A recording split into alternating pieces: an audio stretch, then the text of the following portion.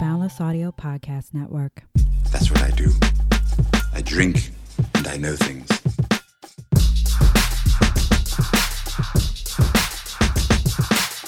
That's what I do. I drink and I know things. Hey everybody, welcome to I Need More Wine, a podcast in which I talk about shows and movies with special guests while I enjoy a glass or two, or sometimes three, of wine. And some, we talk shit about shit. This is Jocelyn. And y'all, I cannot words can't express how delighted I am to be welcoming this guest back to the podcast for this conversation today. I'm so happy, delighted, thrilled, over the moon, all those good. As Stevie Wonder said, I am overjoyed to be joined today by Pastor Solomon Missouri, who joined me to talk about season 1 of one of the best shows of 2022, The Bear. And he is back again for another round to go back to the, I'm having a drink speak, to talk about one of the best seasons of 2023 of any show that I've watched thus far, The Bear, season 2. Solomon, welcome back to the podcast. Please say hello to my lovely listeners. Hello, everyone. Hello, all. I am so glad to be back on the pod one more time. I have a lot to say. I am so excited to talk about this season of television with you. I'm so glad. I was like, okay, I'm going to ask him again. I hope he'll say yes. So I was so delighted when he immediately said yes. This season, it's like, I love season 1. And I'm just like, am I going to love season 2? You never know. It's like, and no, was not disappointed. So I cannot wait to get into it. Solomon, as an aside, so y'all, I'm going to link to Solomon's social media in the show notes. But I feel like if you've come to this podcast because you've seen the Solomons on the episode, you know, like Solomon really should be charging us for the sage wisdom that he shares on his Twitter account. He is one of the reasons why, even though Twitter is just a dumpster fire, it's like, nope, this is the community that we built. These are our people, and I'm going to be here till the wheels fall off. So when Solomon and I first spoke, like the big thing was the pegging thread. And Solomon, just so you know, I went down to the Renaissance Club. I went to Beyonce's Renaissance World Tour here in Philly, and I wore my hot pink, they pegging out here, y'all, t-shirt. And I received, I have like a picture that I took, like a snap, like in the little elevator bay as I was going, like out to catch my Uber. I'll send it to you because I'm a woman in her 40s. So I couldn't be doing like the costumes. I'm like, I need to be sensible and I need to be cool. So I had on my t-shirt, some leggings and some hot pink shoes to go with my hot pink shirt. And it was just my kind of carrying on. So I thank you for that contribution to my Renaissance World Tour wardrobe. So before we get into our conversation, it's the More Wine Podcast. Solomon, what are you sipping on this week?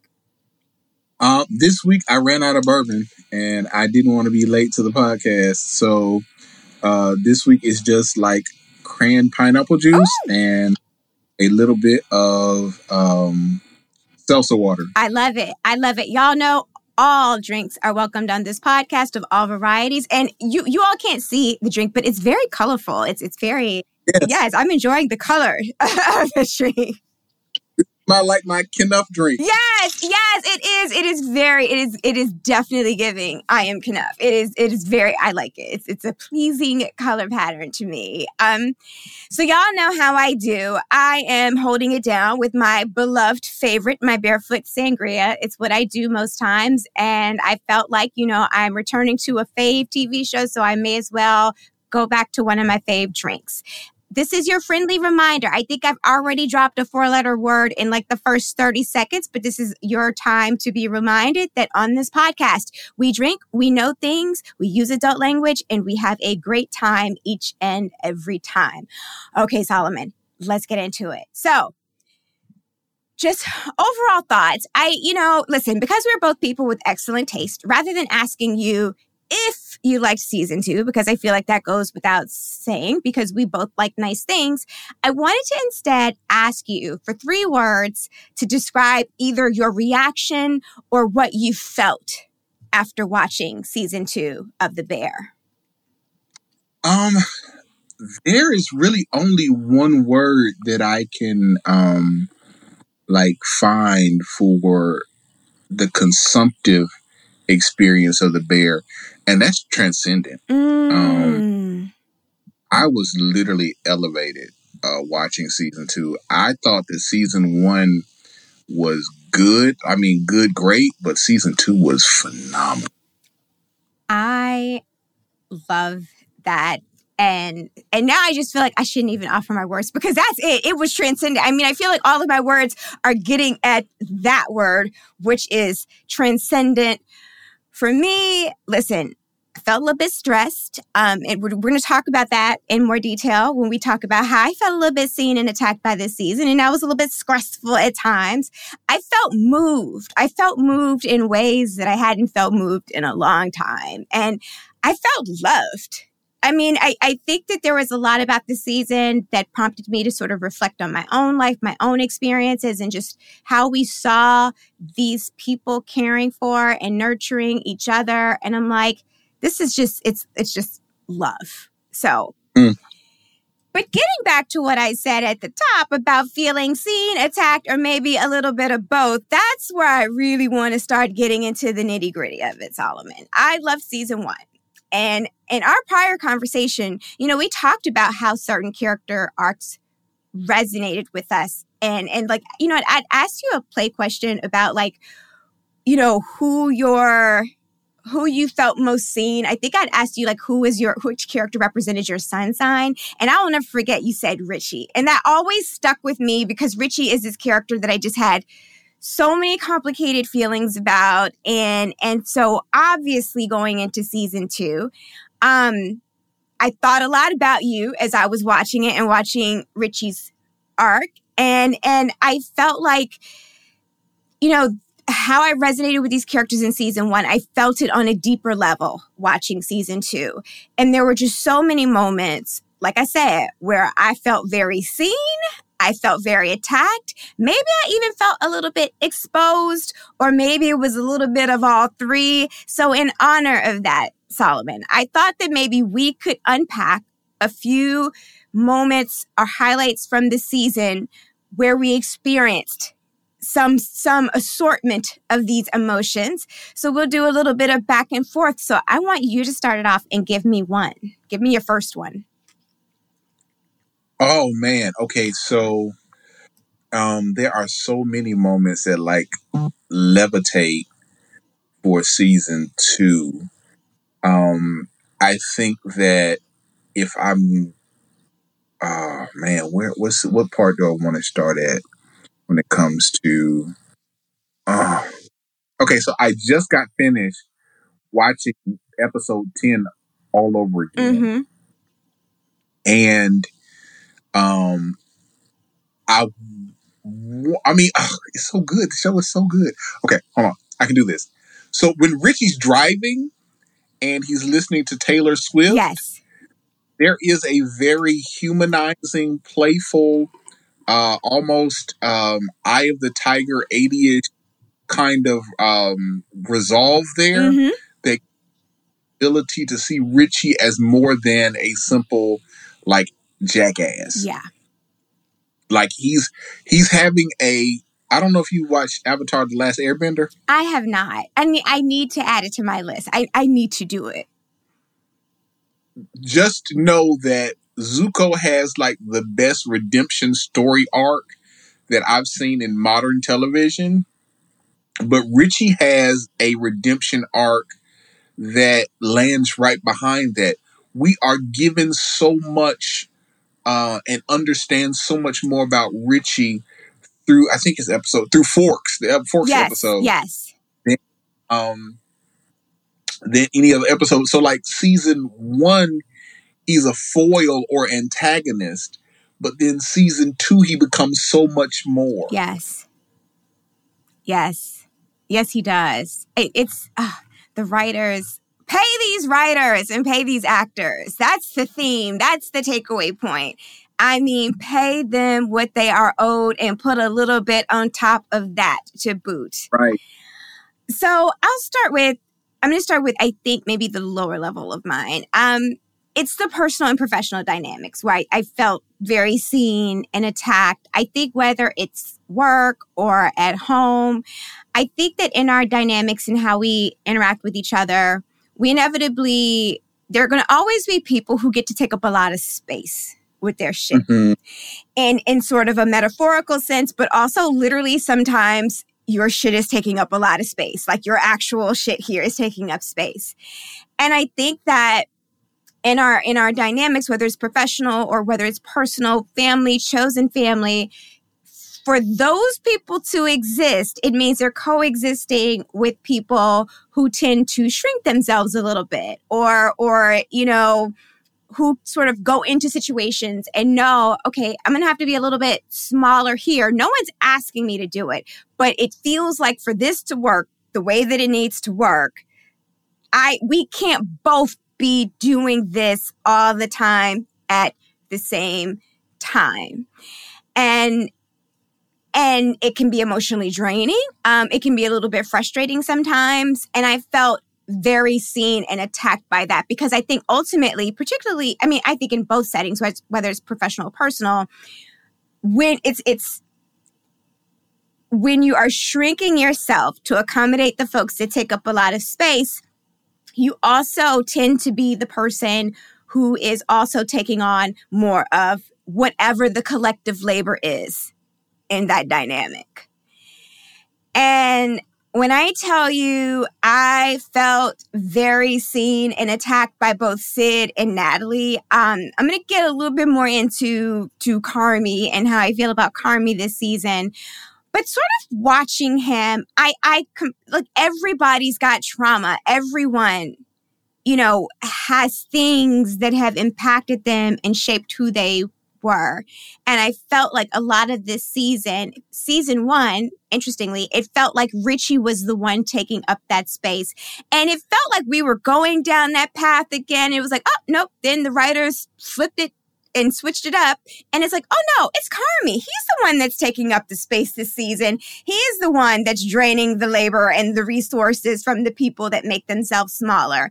And just watching Natalie and Sid in particular, but it wasn't just limited to them, but watching them sort of shrink themselves, taking on all of this labor. Like, yes, Carmy jumps in, helps push a few things over, but ultimately on balance, this shit doesn't get done without Natalie and Sid carrying the weight, doing the labor, pushing it forward, while also letting Carmy go on this journey that he wants to go to that's taking up his space in terms of being available and being a more present and an equal partner in this venture.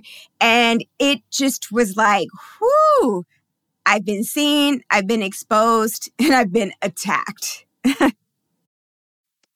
And something that actually happens through making room for people to occupy more space.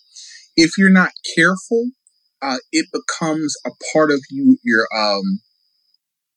It becomes like molded into your relationship. Yep. And if you're not emotionally compensated for that work, you'll always take upon that position and that posture. But there'll be no steam valve for you. Yes. So you begin to get burned out by always having to be the one that says, I'm sorry, always having to be the one that makes themselves smaller, always having the one to be, the one that folds under. Yes. So what we find in the relationship between Sid and Carmy is that Sid finds herself having to fold under. Yes. And she realizes that there is no compensation for the dynamics of that relationship. Yes. Right. And so as much as Carmy says, and I want to say in episode 9, I think that's the omelet episode. Yeah, that's the omelet. Yep.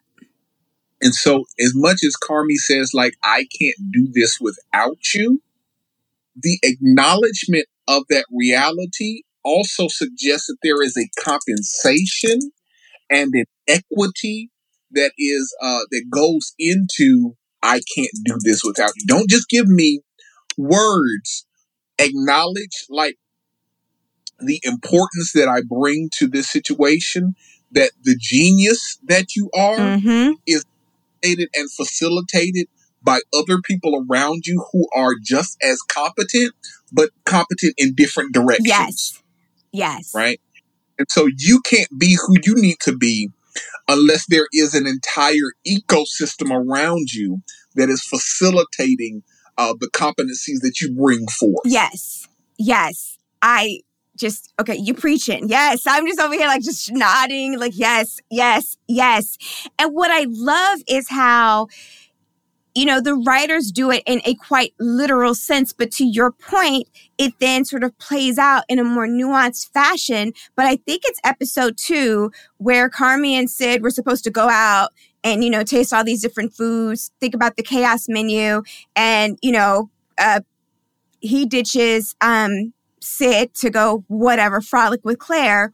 And Claire and Sid is going to all of these different restaurants. And there's one restaurant in particular where she's talking to her friend, a fellow chef. It's a Black woman. And she asks her, so what are you getting paid? What's your equity? You telling me that you're doing all of this with your partner, but like, what's the payout? What are you getting from it?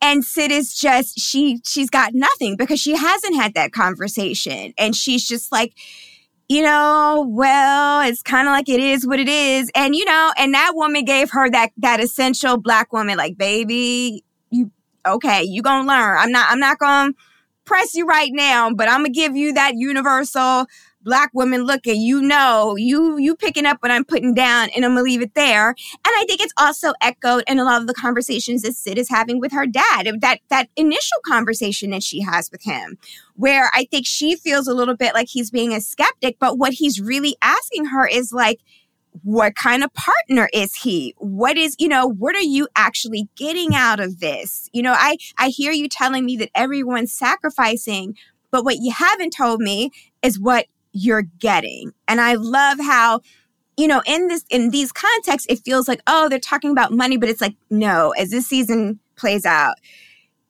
this is about so much more than, Sid not getting a salary for however many months. This is about much larger returns on her investments and whether or not she's going to get them and whether or not she's advocating for them and whether or not Carmy's even initiating those conversations, which we do not see in the course of this season. So I love the point that you made. Well, and then the other aspect of that relationship dynamic plays out in this. All compensation don't look the same. Yep. And where Carmy is been a chef in a Michelin starred restaurant and Sid has not, this relationship dynamic should allow her to create space for herself because, again, it might be for a season. Yeah. Right? Yeah. Partnership does not necessarily have to be like some, and that's another thing. Like, sometimes we want to hold on to partnerships beyond their season. Yeah. But so what's important to understand is if it is a season and this is designed for a beginning, middle, and end, mm-hmm. what I need to make sure of is that whatever I need to acquire, skills, platform, connections, name for myself, mm-hmm. right? A resume, whatever I need to acquire, I need to make sure that by the end of this season, that my compensation. Yeah. So I shouldn't go back to where I was, nor or stay where I am. Yeah. By the end of this season, however long the season is, like, some people have amazing partnerships and they're like, 10, 20 years. And that's great. But if this is only like a 3-year partnership, Mm-hmm. at the end of this season, people need to know your name. Yes. Yes. Yes. Absolutely. Absolutely. Pay these writers. You hear us, writers? This is what we need to see in season 3. Pay these people. Pay these actors. And Stephen Amell, shut up. Okay. Were there any other moments where you felt seen, attacked, exposed, or a combination thereof? Okay, so do we want to talk about Fishes yet? Because we're 20 minutes in, and Fishes is literally the linchpin of this season. So do you want to go there, or do you want to talk about Forks? Okay, let me think about it. I want to talk about both of them. Let me look at what else I've got on my list about feeling seen, attacked, and okay, mine are kind of surface level. Well, one is a deeper one, one's a surface level one. I'm gonna work through those, and then let's get into it because I feel like we need to give them their proper space and their time. I'm gonna go to a light one, and then I'm going to end on what I think is the heavier one, because I think that one would be a good transition into Forks. So I always feel very seen by Sid. And there is a moment in particular, it's episode 1, when she gives this long, rambling invitation to Tina to be her chef in the new restaurant.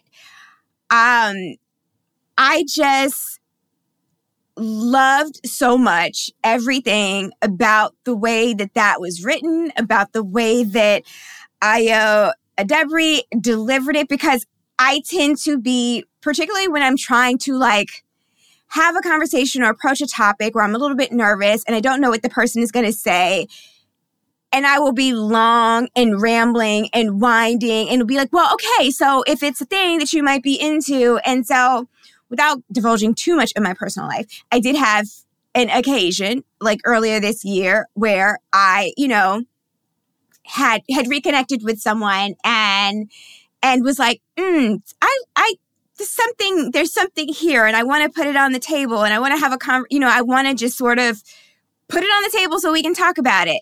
And so, I'd gone out to dinner with this person. We had a great time. And then it was like, okay, dinner's ending. I haven't said anything. And I'm like, I'm too old. I don't play games. I put things on the table. And so I felt myself giving this long, winding, like rambling, like, okay, I think it may be this.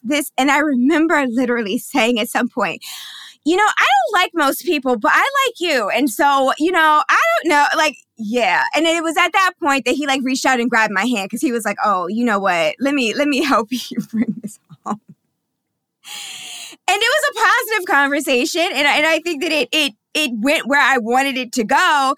But when Sid was having that long, rambling conversation with Tina about, obviously Tina was going to say yes. It was such a beautiful, like, anytime Tina gets affirmed, an angel gets their wings. It's like, it brings me so much joy.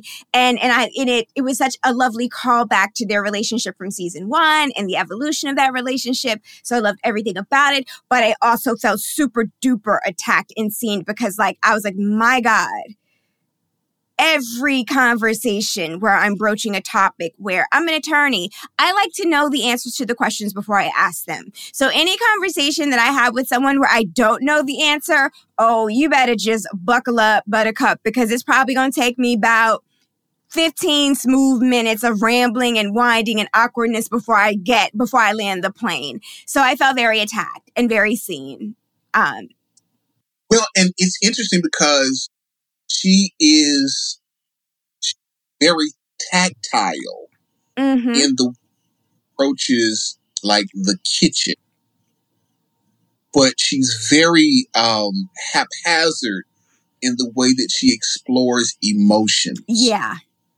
So she fumbles in things that are close to her, but she's like surgical when it comes to food. Right. Yes. And not only, but like when it comes to like planning, and when it comes to like the implementation of a thing, like she's a surgical type of and precise type of person.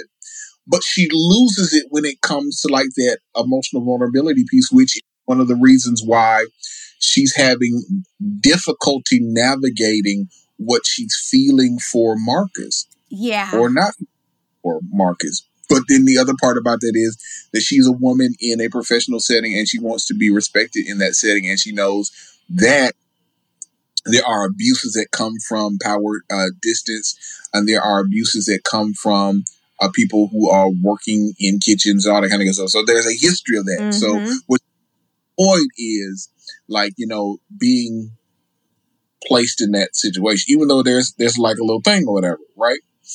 But it's all messy for her. Yeah. But the thing that's intense for her is like the food and planning the food and putting the food together, because she knows like what comes first, what comes second, what comes third. So even as she's like, she asked Sugar, like, what can I do for you? And Sugar's like, I'm so hungry.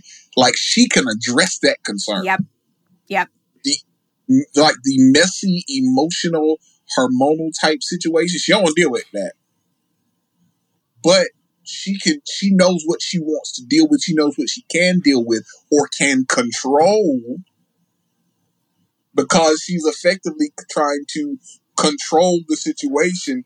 And so she's good at manipulating or controlling the inputs of food, the inputs of like of the rest of the cuisine, Mm-hmm. like control, like, because emotions don't have control knobs like that. No. Right? No, they do not. And I feel like, Solomon, you've just attacked me again. I am not a chef, but it's a very similar. This is why I felt so seen and attacked by it. Because professionally, you give me a problem, I pride myself, we're gonna solve the hell out of this problem. I got it. I don't care how complicated it is. Complicated or even complicated it. However complicated it is, we're going to see it through. Like, I will be your Sherpa on this journey. We're going to figure it out. I got you. We're going to pressure test. We're going to scenario play. I'm a quarterback. I can see the whole field. I'm going to anticipate every scenario, and we're going to map it out. We're going to plot it. We're going to have our reaction points. We're going to talk about how we're going to be proactive. I can do all of that in a professional setting. Because that's the training. Yes, because that's the trade. That's the skill set. That's what I know. That is what I do. And like I was just telling someone, like, I had my annual review recently, and my manager was like, you got a fan club here. People love you. And I'm like, well, all right then, because that's the goal. That's what I'm setting out to do. But all of that decisiveness and when it comes to personal relationships, it's like, yeah, no. I'm gonna overthink it. It's like, it's not even though sometimes it is like a centralized thing that I could focus on and I could think about, I cannot do it in those settings. And part of it is an admitted discomfort with vulnerability or just sort of like, if I put all this on the table and then you don't receive it, or you don't respond or support or sort of give me the nurturing that I need, it's going to destroy me. So let me not set you up for failure, and let me just keep it to myself, which is y'all, that does not work. And I'm just going to tell you, it is not effective. But self-awareness is good. And the bear season 2 reminded me a lot of my own self-awareness, because I felt deeply attacked by Sydney. It is a love letter to the control freak in your life, that your emotions deserve to be exercised, and they deserve to have a safe space to be emoted. Yes. Right. And that's not always, especially a safe space to be heard. And that's especially difficult for Black women in professional settings who are used to being disregarded. And finds themselves to be one of them. That is it. And so the other place where I felt a little bit seen, attacked, but I think it's also the thing that filled me with love. And I think it's a good way to transition into the conversation about forks. Change is scary, y'all. I'm a creature of habit. If I find something that feels good and I know that this thing works, I'm like, we're not going to rock this boat. We're going to stay the course until we can't stay the course. And then you're like, oh, crap, I'm going to have to change. And change is scary, especially sometimes when you realize you may be on a different path or a different timeline. I think I've always been, amongst my friend groups, I've always been a little bit of the late bloomer, a little bit slower. Like, you know, I have friends that started getting married and having families in their 20s and in their early 30s. And I knew, I was like, that seems like a whole lot going on over there. And that doesn't seem like that's for me. And I think you start to worry, like, okay, if I'm not moving at everyone else's pace, and this is why Richie really, I felt seen and attacked by him. You begin to question, am I going to still have a place with you, with these people, with this group in this space? Am I still going to have a space here if maybe I'm on a different path, or maybe I'm on a different timeline, and our timelines aren't the same and they're not necessarily working in sync at all times? Is there still going to be a place for me? Now, I think those are the insecurities for sure for me, like of your 20s and I think early 30s. I will tell y'all the blessing of getting older. And when you get into your 40s, you know, your fucks meter and the fucks that you have to spare in life, it just becomes more deficient as you age. So you do, whether you want to or not, you begin to move past a lot of that stuff because you just realize, like, I don't think I care. I am who I am and you are who you are. And I think you also learn over time as your connections and your friendships continue to stay the course and last over time, you realize that there is beauty in these different paths. It expands your world. It can enrich.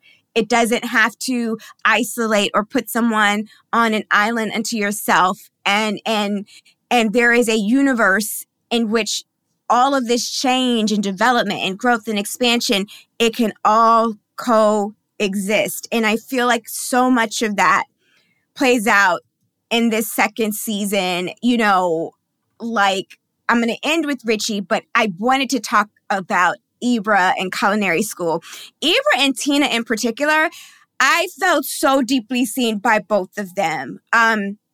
When I went to law school like later in life. I graduated from undergrad. I went to New York. I flew by the seat of my pants for a few years, went to grad school, worked for a writer in Brooklyn, like helped him curate like a hip hop museum. It was like, I was literally just doing what the hell ever. And then from there, I taught for a few years because I came back to North Carolina where I taught in Raleigh and Durham. And then after all of that, flying by the seat of my pants, I was like, okay, I guess it's time to figure out what's the long-term plan. I'll go to law school. But at this point, I'm knocking on 30 and I'm going into a place where the majority of these people, they are like 21 because they decided that they came out of the womb, apparently, knowing that they wanted to be attorneys, and they just go straight through.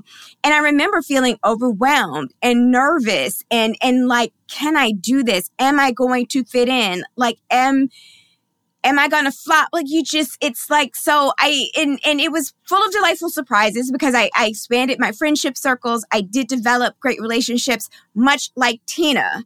But going into it, baby, I felt like, Ibra, I don't want to wear no uniform. I don't want to be subject to the Socratic method. Don't ask me no questions. I did the reading. Just assume I did it, man. Don't put me on the spot. Like, I don't want to do all this stuff. This is uncomfortable. And I did feel like I had to work twice as hard to like reacclimate myself to being a student, to understand the concepts, because I didn't come from like a legal background. I came from I was a history major.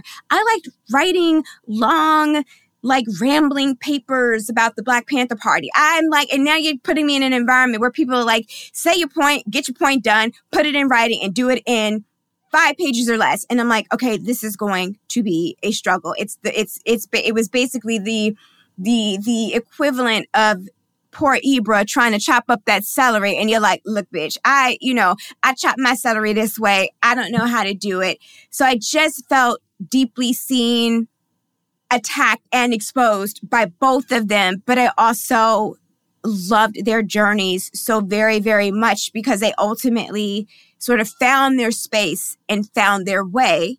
And then obviously the other person who is going through the scary challenges of change is Richie. I mean, that very first episode where he's just like, what is my place here? What am I doing? Like, anytime you have an episode where Carmy is calling out to Richie and Richie isn't loudly responding, Richie is quiet and in a basement and not up in everybody's shit. I'm like, okay, Richie, what is happening?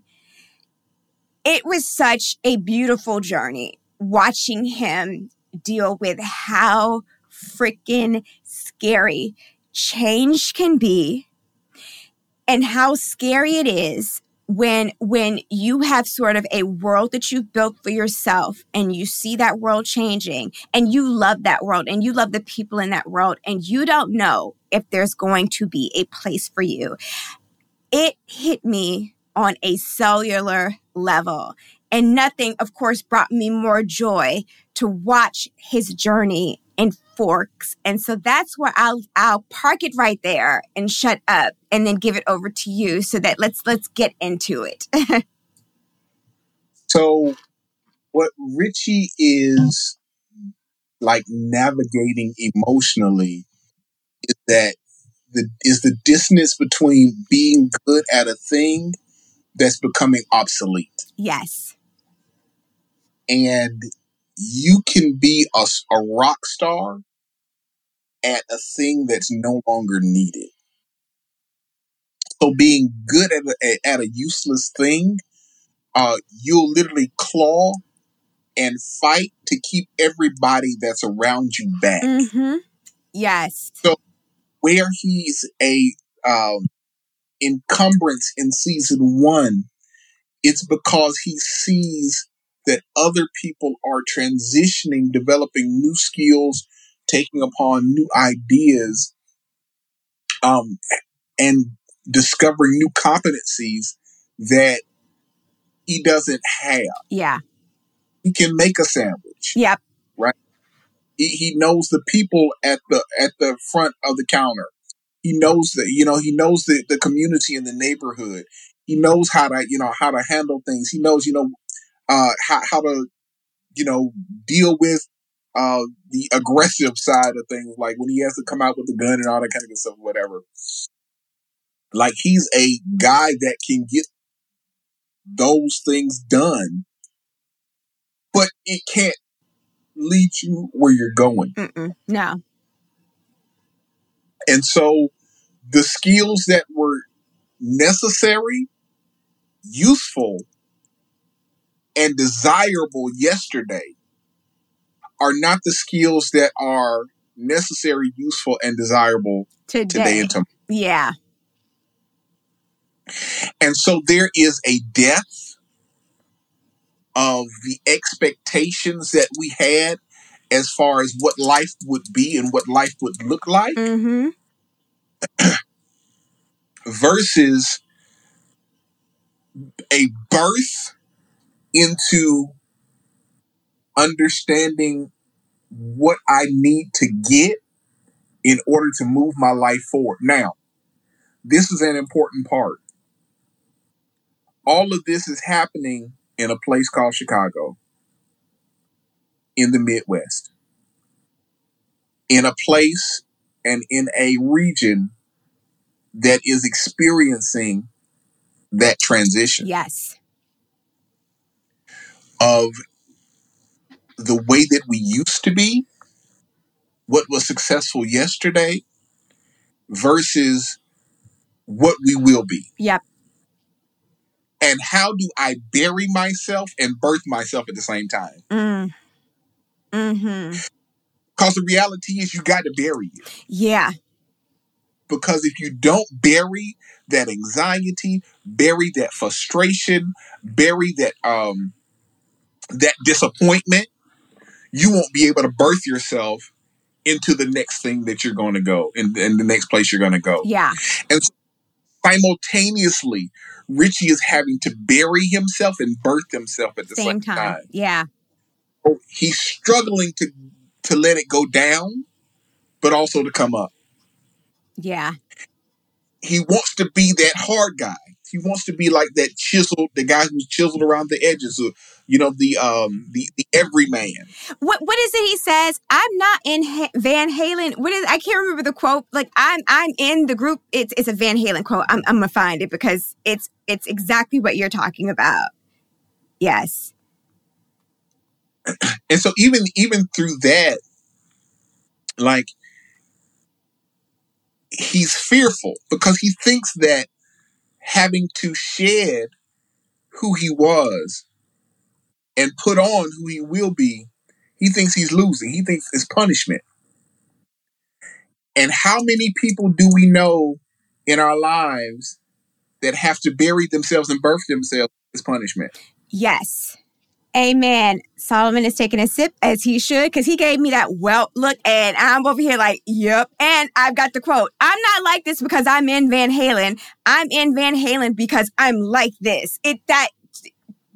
Yeah. It's that. Yeah. And then it goes to the place of, okay, so now you know what you've brought to the situation, but you don't know what you'll bring. Yes. And there's a fear in that. Yes. Because you're good in a small pond, but where you're going ain't small. No. And so if you don't learn the competency of courage in death, you won't carry it with you in birth. And so Richie has to learn how to be courageous in killing that which he's been, that old man, in order to be birthed as a new man. So, perfect example. At the beginning of the season, Richie is wearing like t-shirts and like jeans because that's what Richie wears. Yes. And his original birth shirt, which FX, that was a missed opportunity because I would absolutely buy an original birth shirt. Correct. You would. But, and then at the end of Forks, the realization is I'm a suit guy. Yeah. A rebirth. It's, I mean, quite literally. I mean, yeah.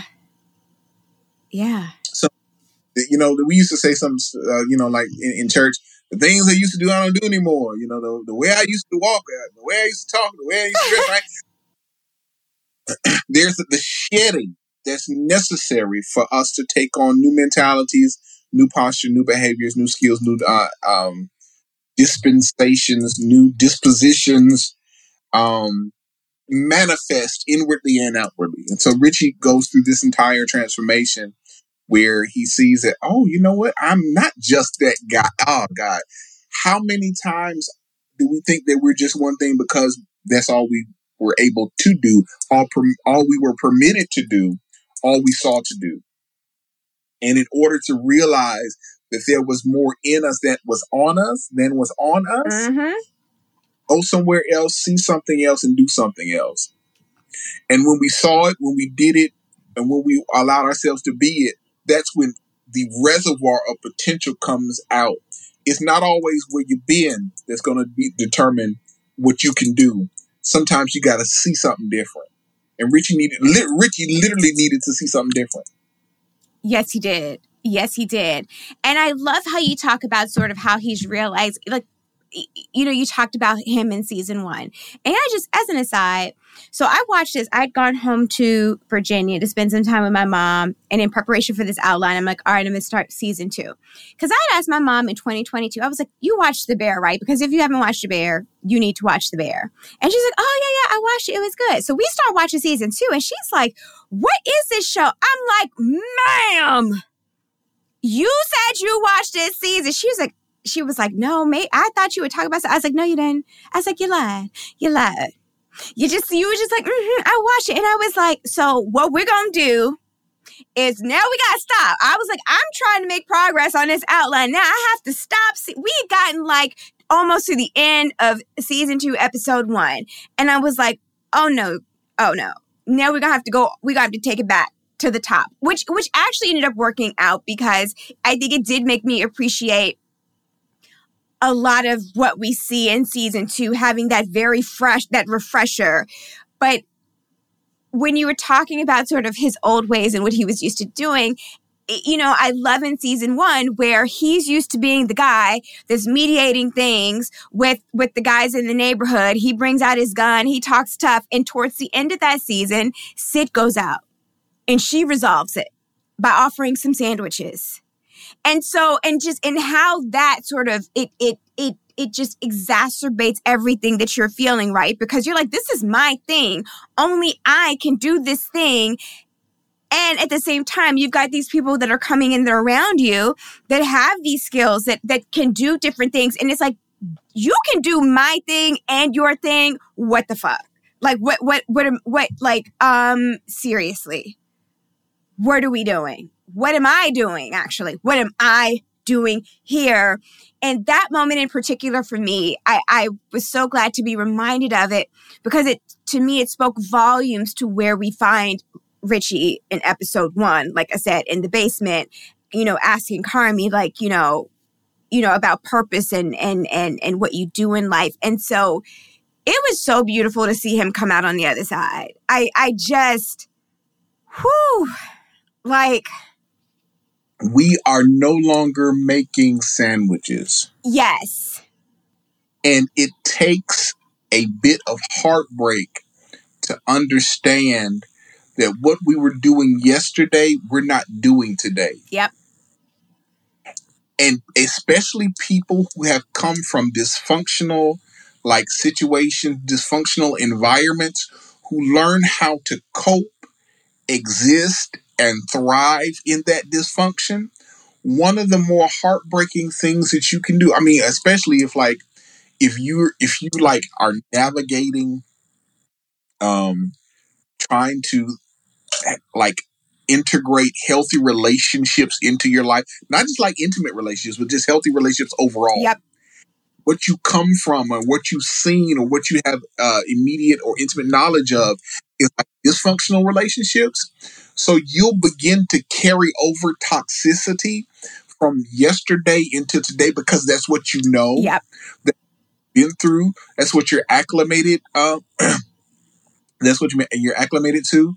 And so eventually something has to click that says that what we've done yesterday is not what we're doing today. Yeah. I have to find my sense of self and purpose in what we're doing today.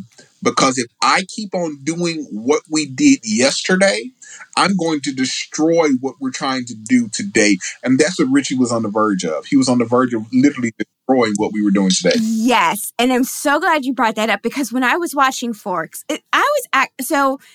and we'll go to this episode next, which is Fishes. But I think I was on edge for different reasons in both episodes.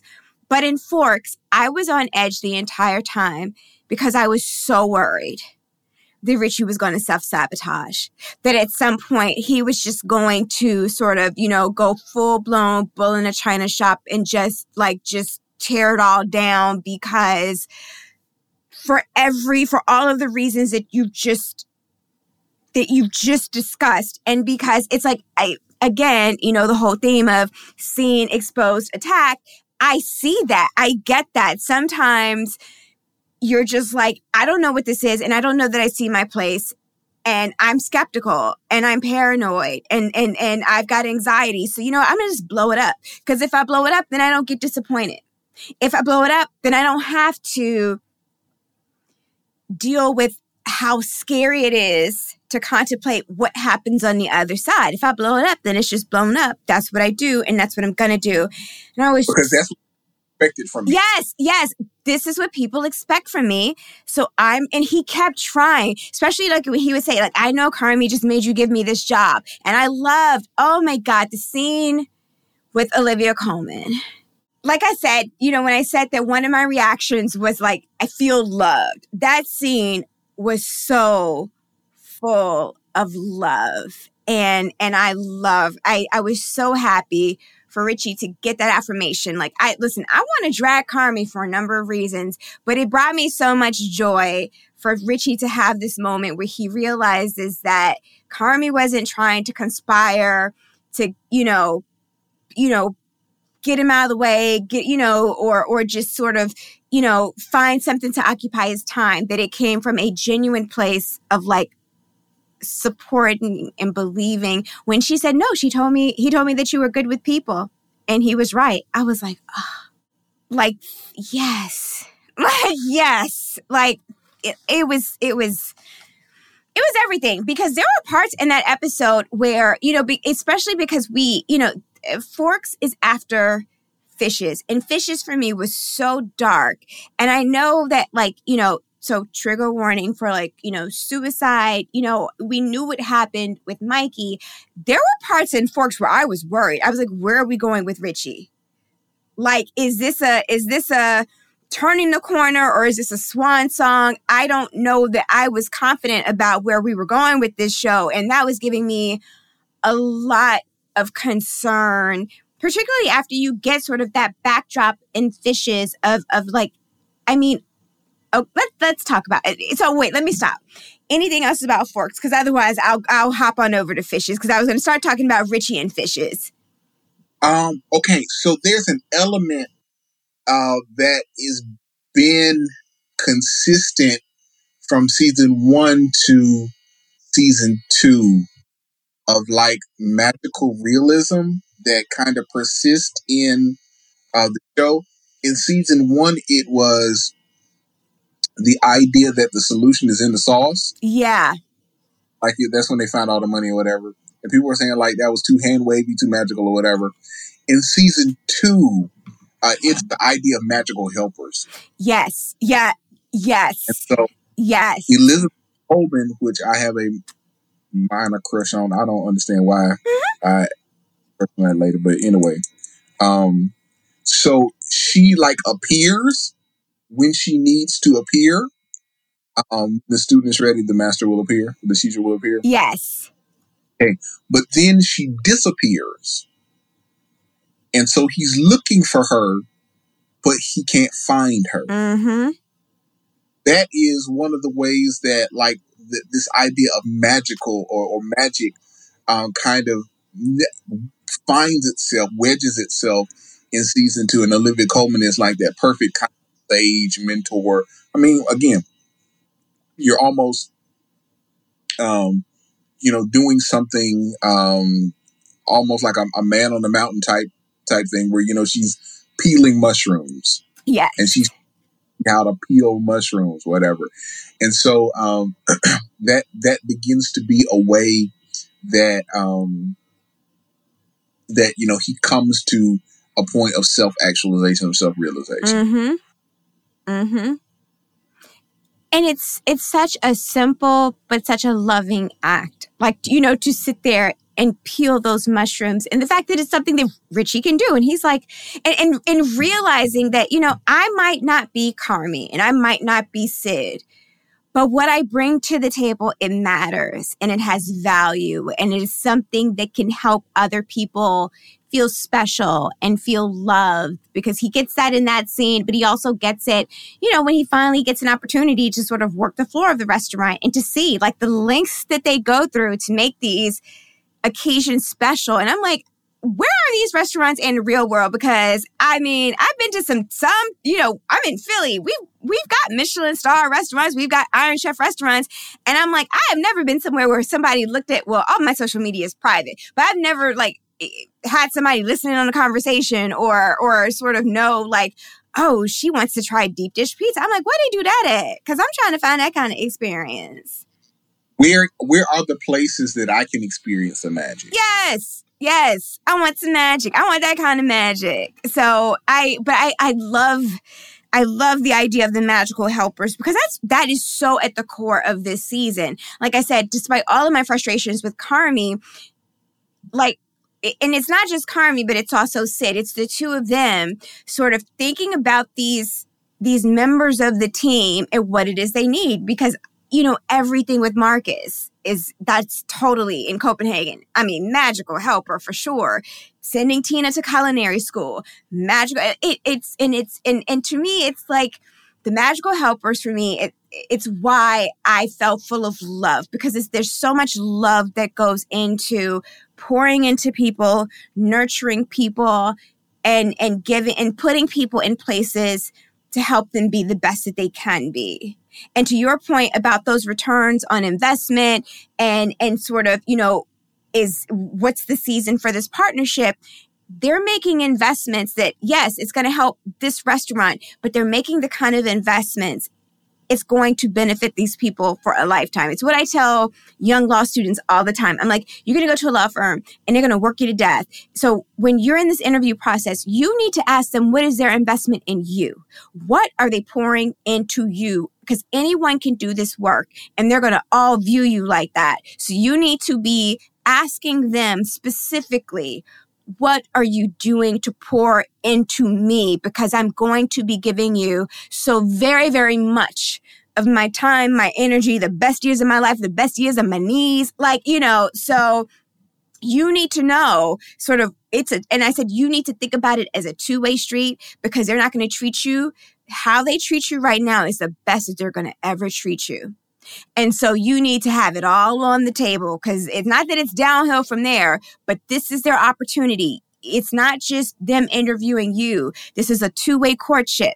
And if they don't treat it like that, you don't want to go work there, because that just means they really don't give a crap about you. And you need to go find another opportunity while you can, because you're not going to be wed to any of these jobs. If it doesn't work out 2 years, you can go somewhere else. But at least start off on your best foot forward and be sure that they are courting you the way that they should at this phase. Because again, this is the best it's going to be in the course of your relationship.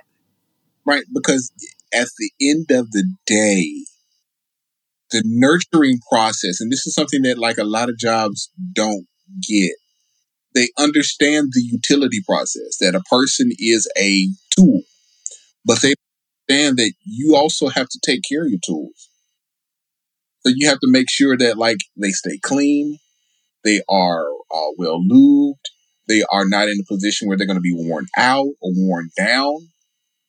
The effectiveness and efficiency of a tool is only realized in the maintenance that the tool goes under. And care for it well, then it can't complete the job that you needed to complete. Exactly. It is like my favorite cooking tool, which is my cast iron skillet, which has given me a lot of delicious steaks. And what I know I need to do is when I baby my cast iron skillet, like that baby gets the special cleaning, and you oil it down and you re-season it. You put that love back into that tool, because this tool has given you so much, so many delicious ribeyes I've enjoyed in my cast iron skillet. So it is very much so that. Let's get into fishes, Solomon. All right, do it. Let's just do it. So I'm going to tell y'all right now, and I'm looking to be converted. I truly do. I want to be converted. I had done a pretty good job about avoiding sort of the discourse on social media, because I didn't want to be spoiled. Got into it, and then I watched the season, and I watched I watched it with my mom, and we both kind of felt the same way. Like, I don't ever want to experience that again. Like, that wasn't pleasurable. And this is someone that I had already introduced to season 1, so we had watched review. We knew that this is a series that sort of is now establishing a pattern that there's going to be at least one episode where they are going to push you and the characters to the limits of your stress and your tolerance to watch these characters in deeply stressful situations. But I found myself during Fishes constantly like taking the remote to see how much time I had left, because I was like, I want this over with.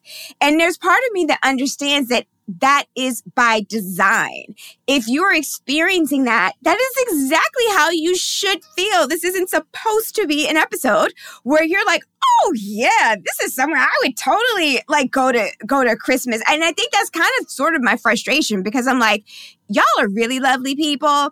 I love my family, but I firmly believe in boundaries. And let me tell you something, it would have been one time in that woman's house, one time, and every subsequent holiday, I was like, y'all can kiss the blackest part of my ass because I ain't going back into that. I survived one time and I ain't forgiving you bastards for making me go through that. Even if it was my mama, I'd be like, I love you, but I'm going on a cruise, honey. Like I'm literally, I would get on a submersible with billionaires and go visit the remnants of the Titanic and take my chances with a joystick controlled submersible, or take my chances on Lake Lanier before I go back into the madness of that house. That is how deeply distressing I'm black. I had praying black aunties and grandmothers and ancestors, and I would never do any of those things. I'm just using these as dramatic examples to explain to you how much I would refuse to go back into that situation, which is why it's like wild to me that some of these characters keep going back into it,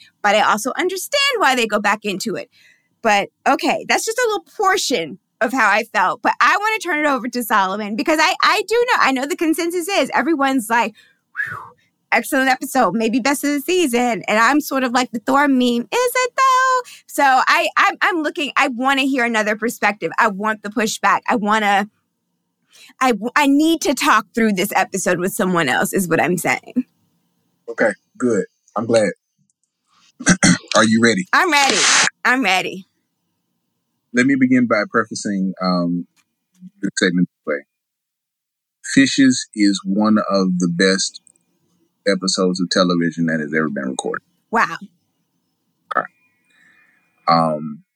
If it made you feel uncomfortable, uneasy, if it made you feel as if you were looking in on something that you didn't know if you had the right to look at, or you wanted to run from, then it was effective in every manner. Yeah. Because you want to know, like Carmy comes in season 1 out of the ether. Mm-hmm. Don't know where he comes from. We know that he has like all of this weight that he's carrying. We discovered that his brother, commits suicide. We know that, like he has a strained family relationship, but we don't, like, we're not aware of like what it is. We're like, everybody's got, messed up family. No. You're not aware of what's actually going on in the composition of Carmine. Mm-hmm. We don't know why he doubts his talent. We don't know why he left the job that he was at. We don't know like the interior components that go into who he is that give him doubt, and that also give him that little pinch of genius. Mm-hmm. And so, Fishes is the backdrop to like this severe level of dysfunction. Mm-hmm. And in order for me to understand Carmy, I got to go through Fishes. Yes. No, you know what? I agree. Okay. So I got Michael, but we also, just from season 1, we didn't really understand Michael. Yeah. We thought he was charismatic, and we're wondering, why would somebody who's like beloved, charismatic, who, everybody seems to affirm, he has people who, granted they're mobsters, but they'll give him some money. Mm-hmm. Like, really like Mikey. Yeah. He killed himself. Yeah. What does he struggle with? What does he wrestle with? Right? And from season 1, we get nothing. Yeah. We get the picture of this guy who is universally beloved. Everybody, even Tina says, Mikey, I love you, kid. Mm-hmm. That's the one thing that we know is that Mikey is loved.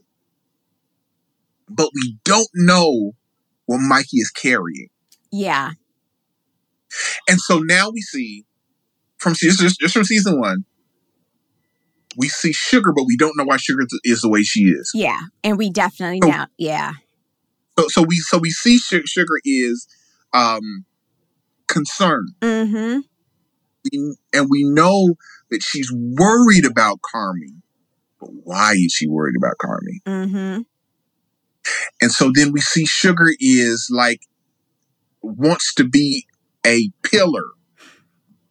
Like Mikey, like Carmy, talk to me. Yeah. Don't carry this by yourself, but I just want you to talk to me. Because Mikey didn't talk to me. Right. Okay. So we understand Carmy now. We understand Sugar now. Season 2 shows us Mikey's whole package. Mm-hmm. So we're sitting at this table and Mikey's about to be triggered. And Sugar is saying, Mikey, just look at me. Yeah. Look at me. Mikey, I love you. Just look at me. Like, you don't, whatever happens next, it doesn't have to go there. Like, it's me and you. Whatever chaos you have, like whatever you're fighting, whatever war is going on inside. Yeah. Like, just let it be me and you. Mm-hmm. Don't anybody else at the table, just let it be me and you, right? Just me and you. Yeah. Okay. So we get that part. We're not even talking about their mom yet. Right. Jamie Lee Curtis has the best, it's the best role of her career. Of her entire. I agree.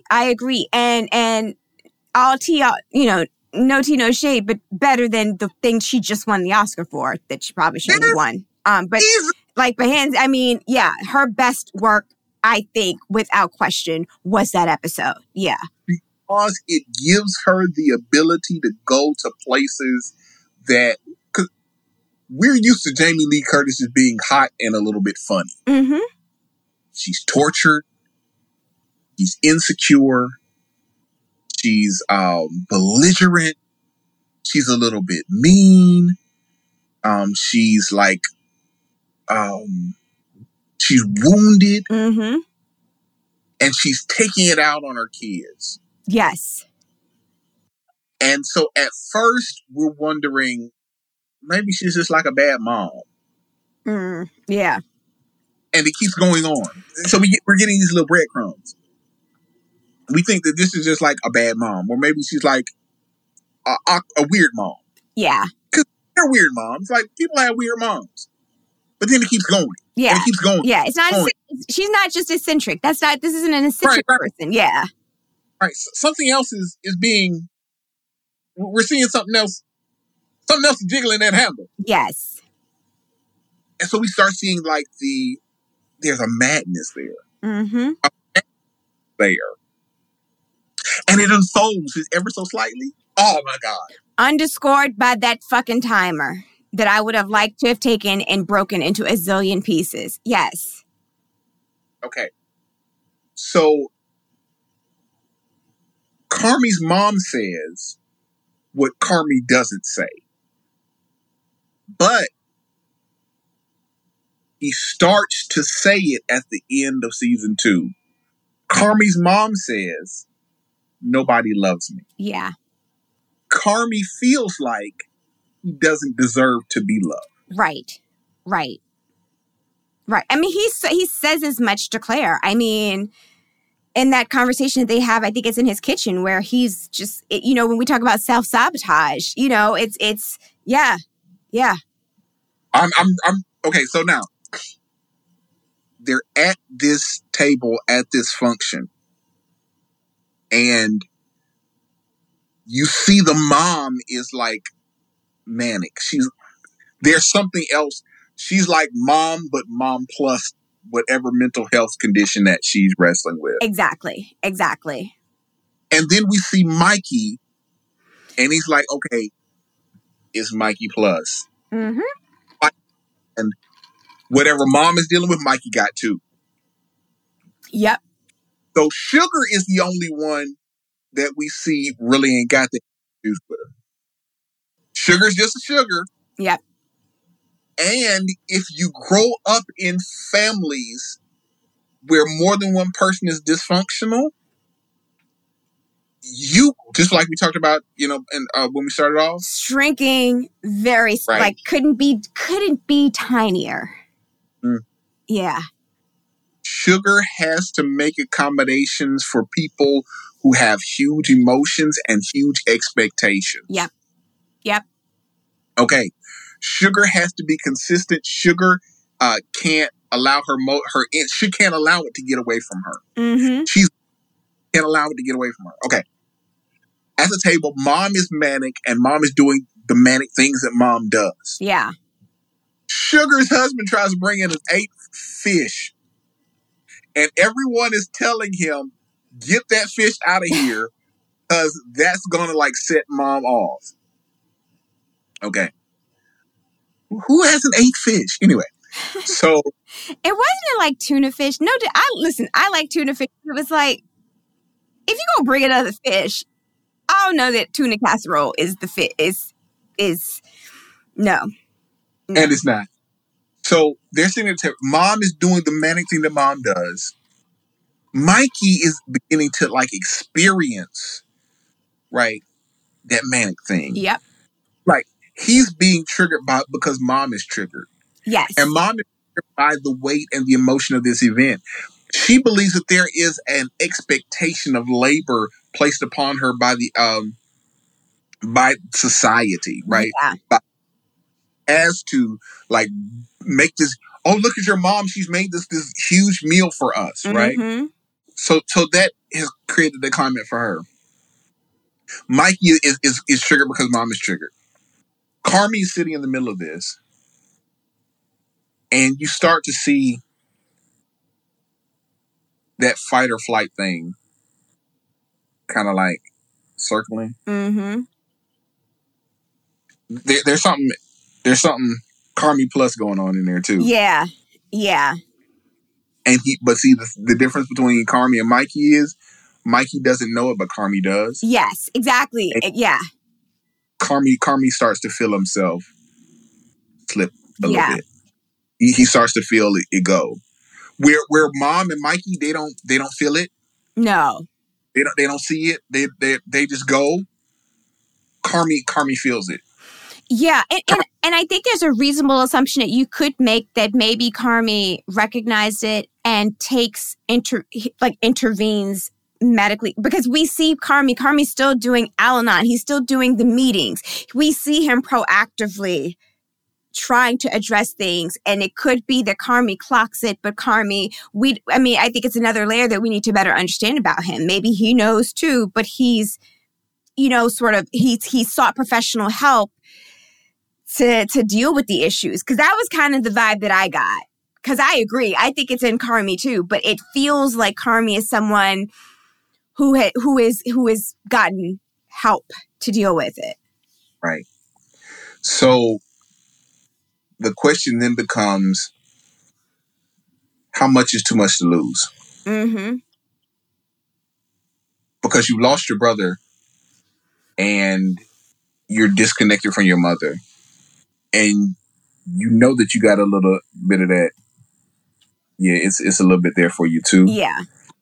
And so the question, am I going to lose my mind? Right. That's the feeling that, I feel on Carmi. All right. So it keeps cycling up, Mm-hmm. right? Every moment it's another cycle. But then there's these brief sparks of genius because Carmi can make Sprite. Right. And so this is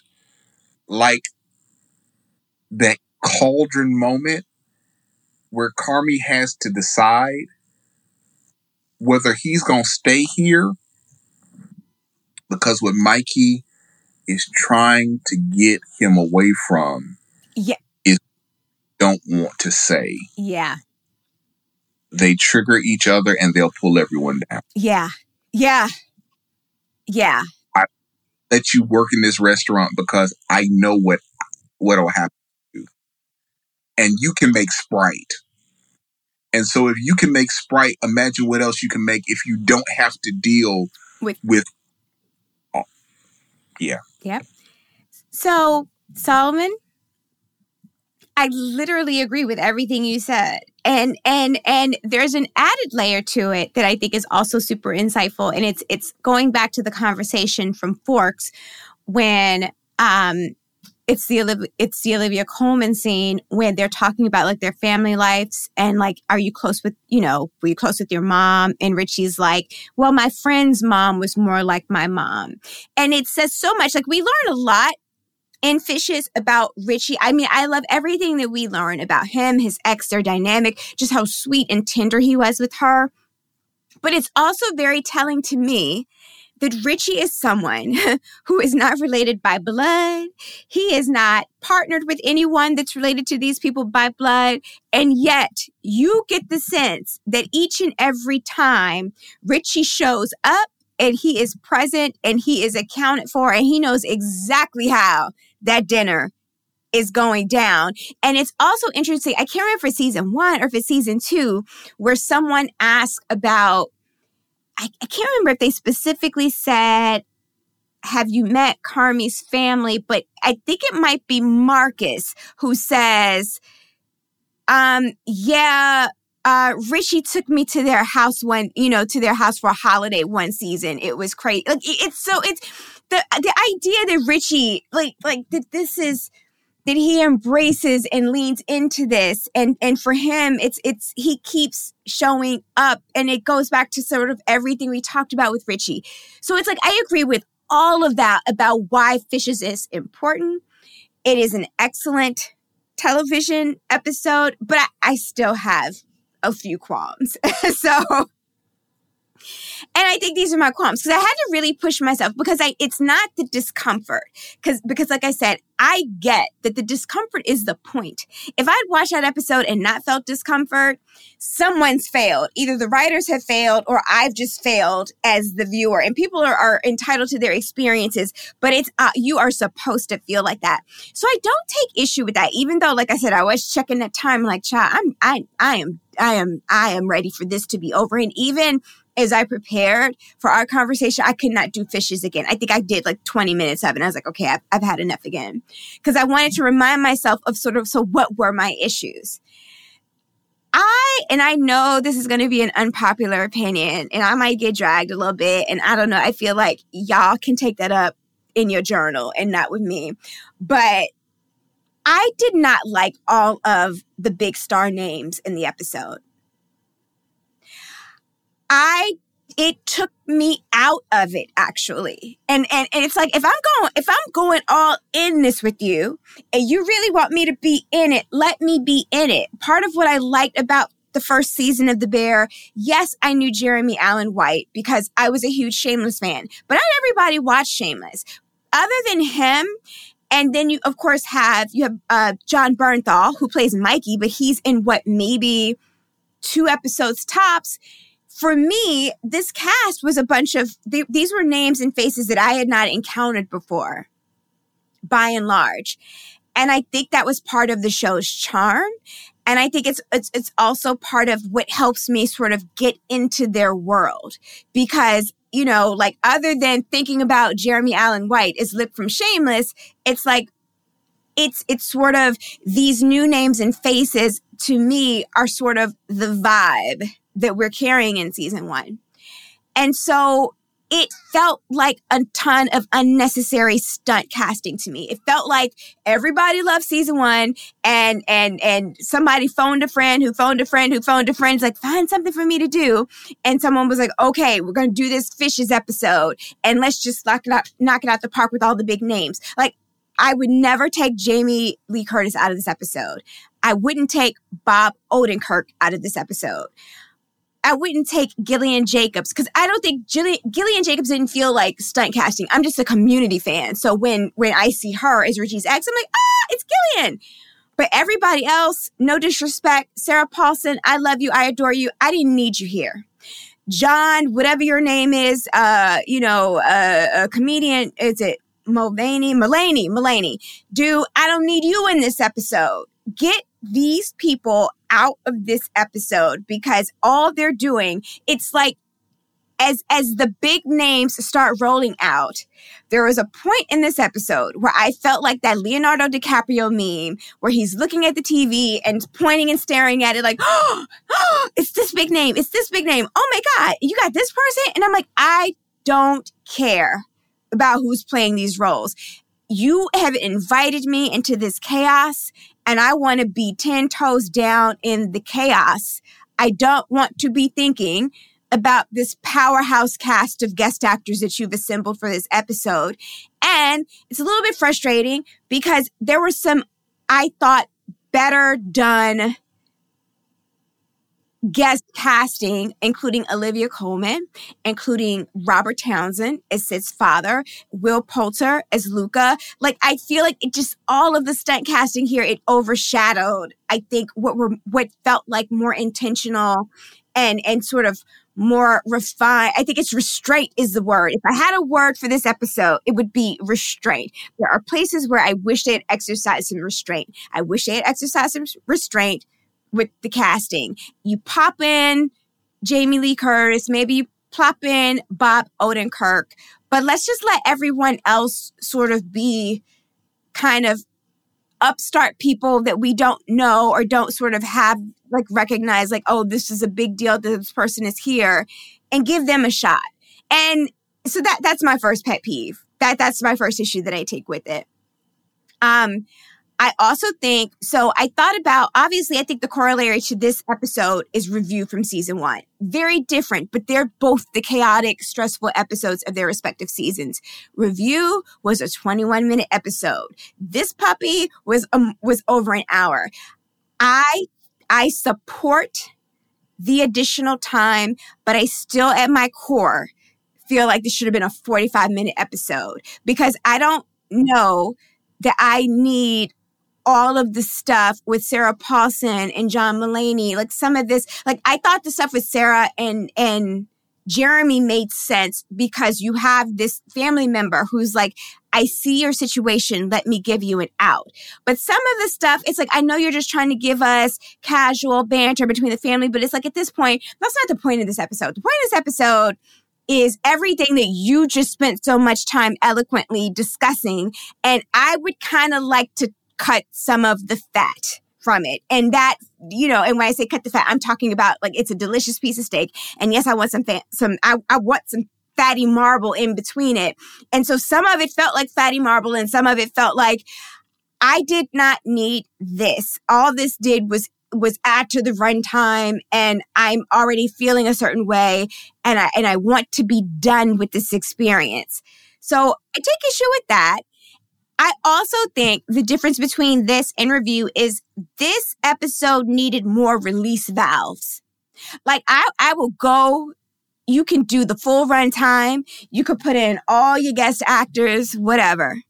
But you got to give me more release valves every now and then. I don't need a ton, but there's a lovely release valve with Richie and his wife when they're like in the quiet room. But it's like what I love about that release valve is that even in this quiet, loving moment where we see the softer side of Richie, the room that they're in is so ridiculous and over the top, all of the leopard stuff. And it's like you're still reminded of the chaos in which we're operating. I kind of wish we'd gotten maybe one more release valve as a bookend to that release valve where we just sort of take a step back and we just get a moment to be like, whoo, okay. The Sarah Paulson, John Mulaney scenes to me, I think they were meant to be that release valve, but I did not care. I didn't give a shit about either one of them because they're not from season 1. I'm not really invested in them. So I think my other release valve would have, for me, I think it's also meant to be the Jeremy Allen White, Sarah Paulson scene. And granted, that was also a good release valve.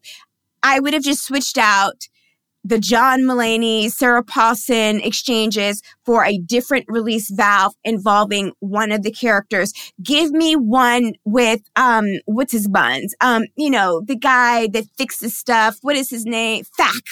Give me one with him. I want to know why why does Sugar hate Fat, one of Fat's sisters? Like, give me that as a release valve, because these are characters that I'm going to continue on with after this episode. I'm going to continue to be invested in. I think that would have been my other change. And like I said, I think it's more of an editing and a restraint issue. But otherwise, I get it. I get why it was necessary. I'm on board with everything else. So it's like nitpicking something that is well done, but I've got gripes nonetheless. Okay. And I think that that's fair. I think that it was designed to be gratuitous. It's gratuitous in emotion. It's gratuitous in acting. It's also gratuitous in like the star's gravitas. Frankly, I'm of the mind that if you can do something over the top, do something over the top. Because just like last season, we don't know what's going to happen next. Listen. Now, granted, we didn't know that this show was even going to return for season 2. Yes. So it kind of ended in a place where we can say like, oh, okay, that's a cool like one season only type thing or whatever. So even in saying that, the accessibility, and you can kind of tell, from the way that we don't know or didn't know any of like the third star, really, truly, the second star down, we were really not, aware of who they were, right? And so if you can get Sarah Paulson, heck yeah, I'm going to get Sarah Paulson. If you can get Jamie Lee Curtis, I'm going to get Jamie Lee Curtis. If you can get Bob Odenkirk, oh yeah, I'm getting as many as I can. Why? Because if you can't be gratuitous, be gratuitous. And especially if it was good. Like, they came to act. They were acting their tails off. We were seeing like top level Bob Odenkirk. The annoying Bob Odenkirk, the kind of slimy or smarmy Bob Odenkirk from Better Off Saul. Mm-hmm. I mean, Better Call Saul, yeah. He was giving us Bob Odenkirk. And so even in that, I didn't have, I admit that it's gratuitous. It's, it's over the top. It's like, it's heavy handed, but shucks, it's good. Yeah. I'm like, but so I think from my point of view is you've shown us the beauty and the subtlety. Robert Townsend showing up as Sid's father. Olivia Colman randomly showing up as the magical helper for Richie. Will Poulter as Luca being another magical helper for Marcus, who we love. I guess to me it's just a little bit weird. Like I typically do love over the top, but when you show me the beauty and the magic that you can do when you dabble more in the subtlety, then I'm like, I don't know if I love the over the top, because those were the things that resonated with me more. Those were the things that stuck with me more. Those were the ones that just like hit home with me more. Like I said, I would never cut Bob from the episode. I would never cut Jamie from the episode. Do something else with Sarah Paulson. Hey, yeah, put her in a season. Put her somewhere else. Put her another flashback. I mean, you got all this stuff. You're trying to tell us all these things about how, I'm going to talk about this more later, about Carmy and Claire. Like, just pop it in another episode. It's like you've done this beautiful job with these other guest actors. And it pains me to say, to even take issue with something that is over the top. But again, I'm also like, but you're a show that is this wonderful, amazing platform to give opportunities to have people that we don't know act their ass off. And I want this show at its core to continue to stay committed to that, because I am grateful for the blessing of Ayo Edebiri. And I don't know that she would have been on my orbit because I love the Teenage Mutant Ninja Turtles. But I don't know if that happens without her being on The Bear. So I'm like, let's stay the course with that too. So those are my they are minor nitpicks. Like, in the grand scheme of nitpicks and in the grand scheme of like terrible shows that I've watched and discussed on this podcast, my nitpicks are things that we're talking about, the difference between good and great, not trash and great. It is literally like they are minor nits, but I had to take them nonetheless because I need all them damn famous people in that one episode. I'm like, calm down. I can't keep up. I was happy enough to see John Bernthal. Like, thank you. Oh, okay, Jamie Lee Curtis, come on in here. Oh, Bob. Oh, and I'm like, oh, who all gonna be here? I felt like I needed a memo on who all gonna be here for this episode because I don't want to be thinking about that when I'm watching such a powerful episode of television. I want to focus on all of the themes that you talked about. And for me, the constant parade of big names, it detracted. I think you don't get it on the second watch, but first watch, a little bit, it was a little bit distracting for me. So those are my qualms with Fishes. But I completely agree with everything you said about why the episode is so vital to understanding why these people who they are. Like, I would never be like, don't do Fishes or take it out of the season. Like, oh, no. This is some good character development. We needed it. And I thought it was well timed. Where it fell in the season, all of that. I'm on board with all of it. I'm just like, I don't know. I don't need a parade of stars, child. This ain't, what's some, the fundraising things I used to do, Lou Rawls. I don't need a Lou Rawls, parade of stars. You give me a few, but it doesn't have to be heavy hitter after heavy hitter. Like, all right, slow your roll, pump your brakes a little bit. Solomon, anything else on Fishes? And y'all, we'll move on for Fishes, but we couldn't not talk about Fishes and Forks. It's just, if you're going to talk about season 2 of The Bear, you got to talk about both of those episodes. Actually, I thought that low-key John Mulaney was acting his ass off. So I get why a star performance or star guest starring could be like distracting, but I was seeing like I was able to, except for Sarah Paulson because she was underused in that episode.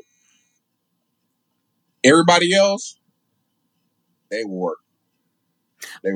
I mean, without question, like nobody put on a bad performance, but I'm just like, I don't know, child. Like budget, like you leverage your resources wisely. Let's not shoot the wad all on one. I guess it's kind of how I felt. For it, shucks. Go for it. And like I said, it pains me to not be all in on something that's totally over the top. But I'm like, child, I'm tired. Like this episode has already like literally drained me. I think that what happens is like it did what season 1 did for the continuous, the one scene take.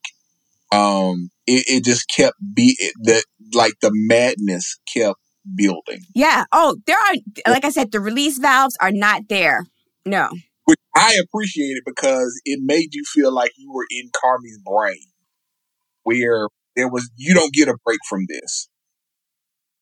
This is, literally to the end of the episode where the car drives through the house, you don't get a break. Yeah. Carmi doesn't get a break. Sugar doesn't get a break. Mikey doesn't get a break. Like, nobody gets a break from this. And because of the way that our relationships are intertwined and intermeshed, we feel like we have to stay engaged for all of it. Mm-hmm. So, anyway, no, that's all I got for Fishes. Fishes, like I said, and I've said this on Twitter, I don't take it back. It's one of the best episodes of television I've ever seen. And I agree with that. I just, like I said, my nitpicks are it's like good and great. It's like, it's a good episode. And I loved everything that it did. But yeah, no disrespect to John Mulaney, because you could have put somebody I didn't know in that role and maybe give them a chance. Like I said, I loved sort of the upstart feeling of the first season. And I just don't want this to be a show where, I don't know, child, because I don't know, they come back for season 3 and they give me like Viola Davis, Kerry Washington, Denzel. I'm probably going to be like, well, that was the best thing I've ever seen. I'm probably not going to complain as much. So let me just shut my tail up because if we gonna have like a family reunion for Sid's family, you gonna give me like what was the Robert Townsend comedy specials? Like if you gonna have like a Sid family reunion, you give me Robert Townsend, the Wayans, David Allen Greer. I'll be on this thing, be like, I don't care. I know what I said about fishes. I said what I said, and I'm saying what I said now. So I will recognize the opportunities that might lead me to some hypocrisy down the road. Completely. If the stars change, then so do your feelings. And I think that might be a little bit of it as well. Despite the fact that I do respect, the folks that were in this episode. No disrespect to any of them. But like I said, you give me a black ass family reunion, I might feel a little bit different. Okay. So, listen, Solomon, we've talked about character development. We've talked about episodes, fishes and forks, which I think in that there's so much character development layered into it that we have explored. But I do want to just, take the space and just ask you, we have talked a lot about how much we loved Richie's arc. So I guess I'll just reframe the question a little bit and just ask you, are there any other character arcs that you enjoyed, that you liked, that we haven't kind of teased out in the conversation thus far that you want to talk about now? Or if you want to say more things about Richie, that is a song that I'm always here for. Turn It Up, that's my jam. I'm here for that too. No, I think Richie, that was good and necessary. And I think Carmy does what Carmy needs to do in this season. I think Marcus is probably the one. Like, his story is right there on the cusp. And where we end is setting him up for a very interesting spiral. I am listen, we're supposed to, reserve. I like to reserve my prayer circles for actual people. But I would be remiss if I didn't say I would absolutely assemble a prayer circle for Marcus, because Marcus is going to need it. I thought a lot about, so I'm going to jump ahead again. Let's just get to it, because there's a point in our conversation where I wanted to ask you about what your favorite episode was. I think it goes without saying that you enjoyed Fishes a lot. I had a different favorite episode, and my favorite episode was actually the episode where Marcus goes to Copenhagen. It was just Honeydew. It's just so, again, going back to how I said I felt from this season, the feeling of love. Honeydew was just love. It was a love supreme, because I love Marcus. I love Marcus with my entire heart. He is a fictional character that I might actually go to war over on social media. I just will not endure anyone telling me that they don't love Marcus with their entire soul. And it was so lovely getting this opportunity to see him travel abroad, expand his skills. I want to shout out Chester, who is an amazing friend. Y'all, not too many friends going to take you to the airport. Not in the era of Lyft and Uber. A friend who takes you to the airport, drops you off, ensures that you got your passport, and agrees to check on your ailing mama in your absence. Chester, baby, shout out to you, because you are good peoples, and you are the type of friend that I absolutely want in Marcus's life.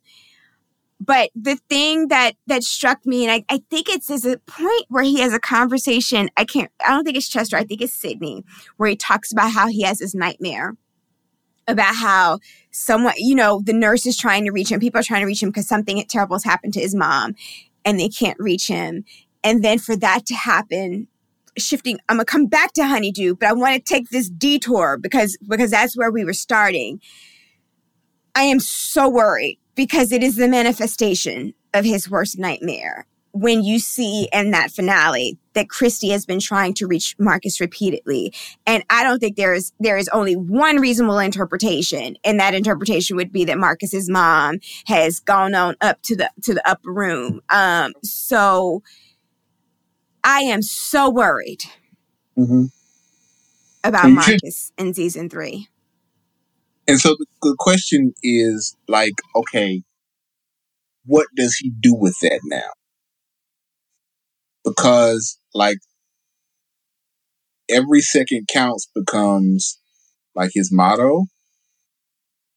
But what happens when you miss one of those seconds? How do you rebound? Because the reality is life is real.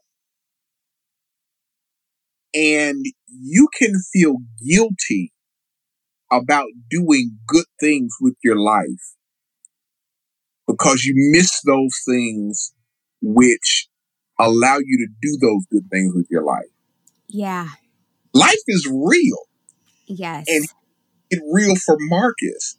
And so the question is like, how do I rationale the guilt that I have for not being able to spend every waking moment with my mom versus like, I got to live my life. How do I manage that? And those are parts of the conversation that nobody tells you, that the other side of accomplishment is some things that you're going to miss. You're going to miss and you're going to sacrifice. Right. That's the cost. We've been talking a lot throughout the course of this. What is the cost? Because the cost is also, it's for Sydney, it's like, what do I get? But it's also about the cost. But it's also about what it is about the cost. And I think it's a good topic to be on, coming fresh off of a conversation about fishes, because I respect these writers. I trust these writers, which is why they should be paid.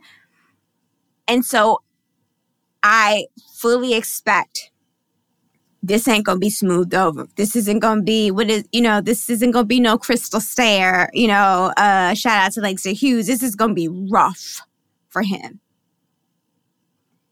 And I'd be disappointed if they smoothed it over or lampshade. This isn't that show. They're not doing that on this show. But the other part about that is it needs to be rough because what you're developing is not what you did yesterday. There has to be a grit. There has to be like there have to be some, like, you got to have some in there. There's got to be something in your belly, a fire that's going to push you to the next level.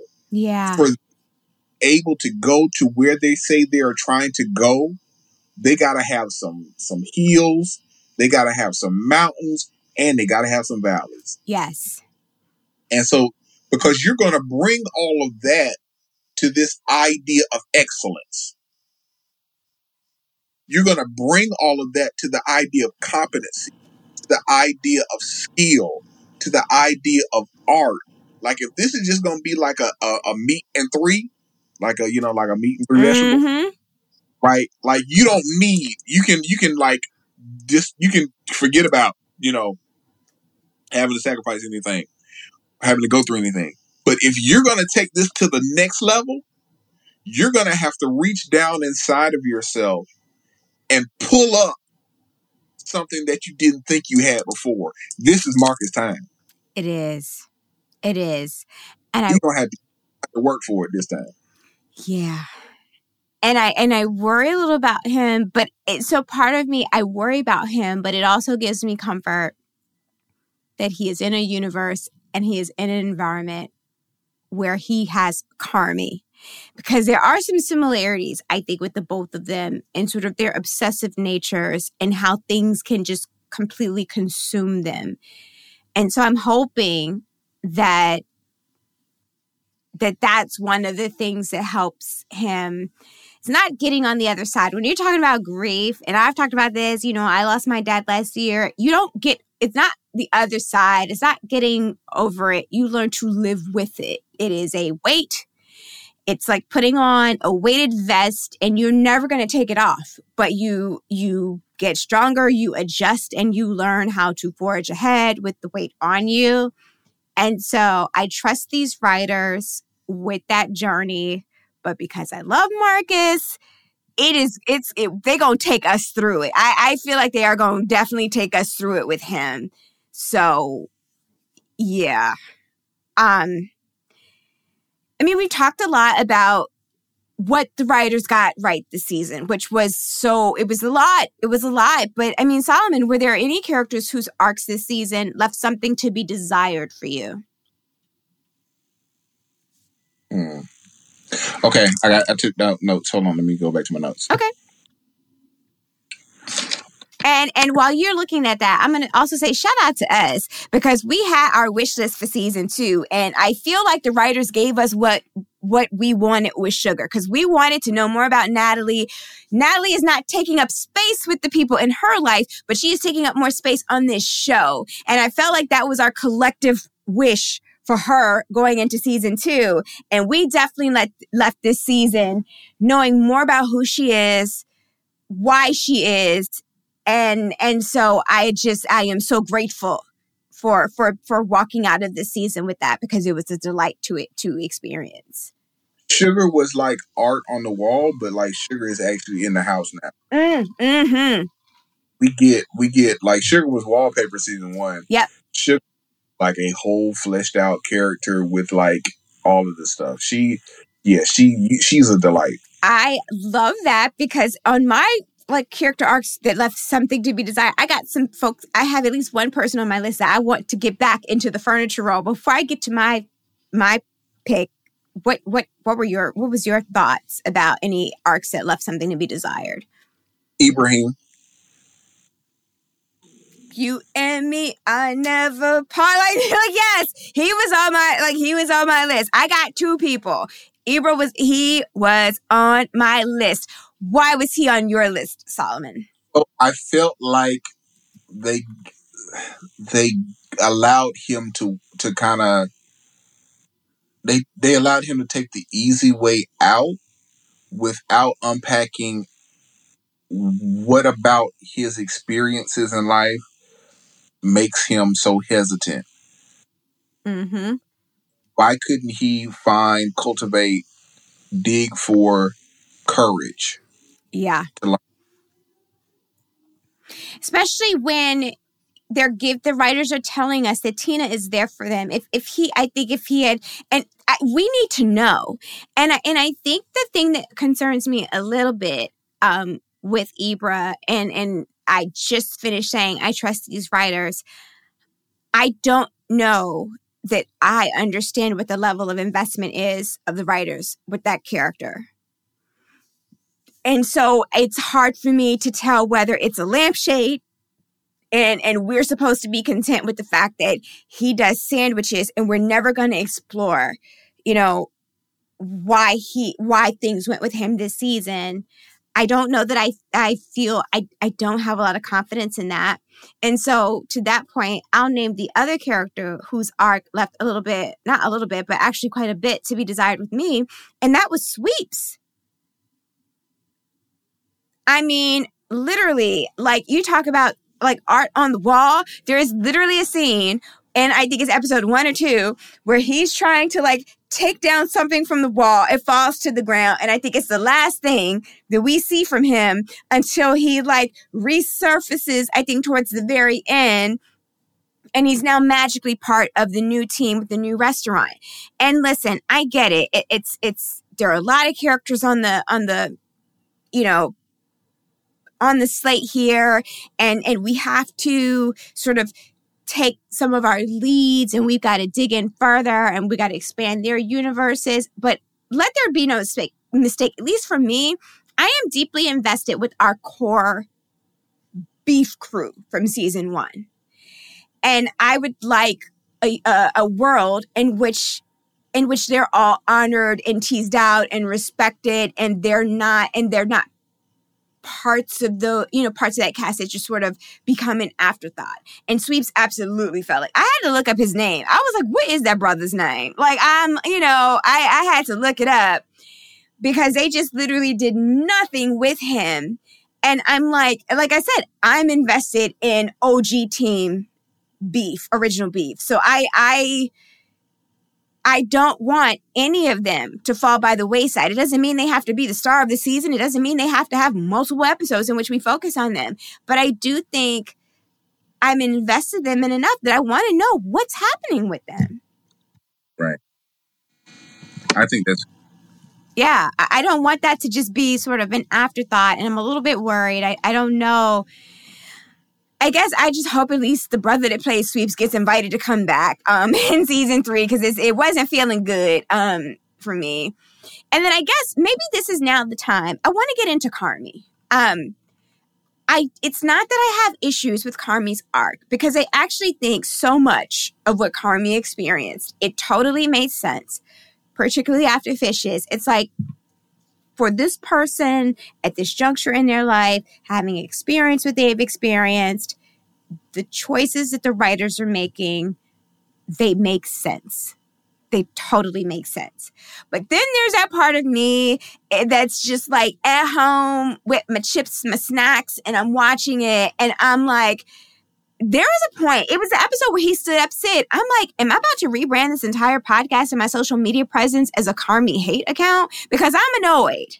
Like you're a terrible partner to Natalie and Sid. And I talked about that at the top of the episode, but I want to get into it a little bit more on a granular level. Because what really pissed me off, it was episode 3, because I have specific notes, when he didn't show up with Sid. And then it's like they're texting each other. And he says, sorry, have to bail today. Keep jamming on hiring or just take the day off. Whatever you want. What the hell you mean, whatever the fuck you want, Carmy? You're the one that came up with this aggressive-ass opening schedule, and you told your financial partner, if we don't do X, Y, and Z after 18 months, you get all of this back, and you get to get your little $2 million. Like, this is your vision that we are executing. Like, you know how aggressive this schedule is, and you just being blasé with me. Let's take the day off or whatever. What the fuck? There ain't no days off, sir. There are no days off. We don't have that luxury. And you know, Sid, you know that she's not going to be like, oh, let me just get back in bed and turn on some reality TV and you know, on my special days, I'm like, I'm going to make me some waffles or some pancakes. I'm going to make me a breakfast that's going to lend itself to a midday nap.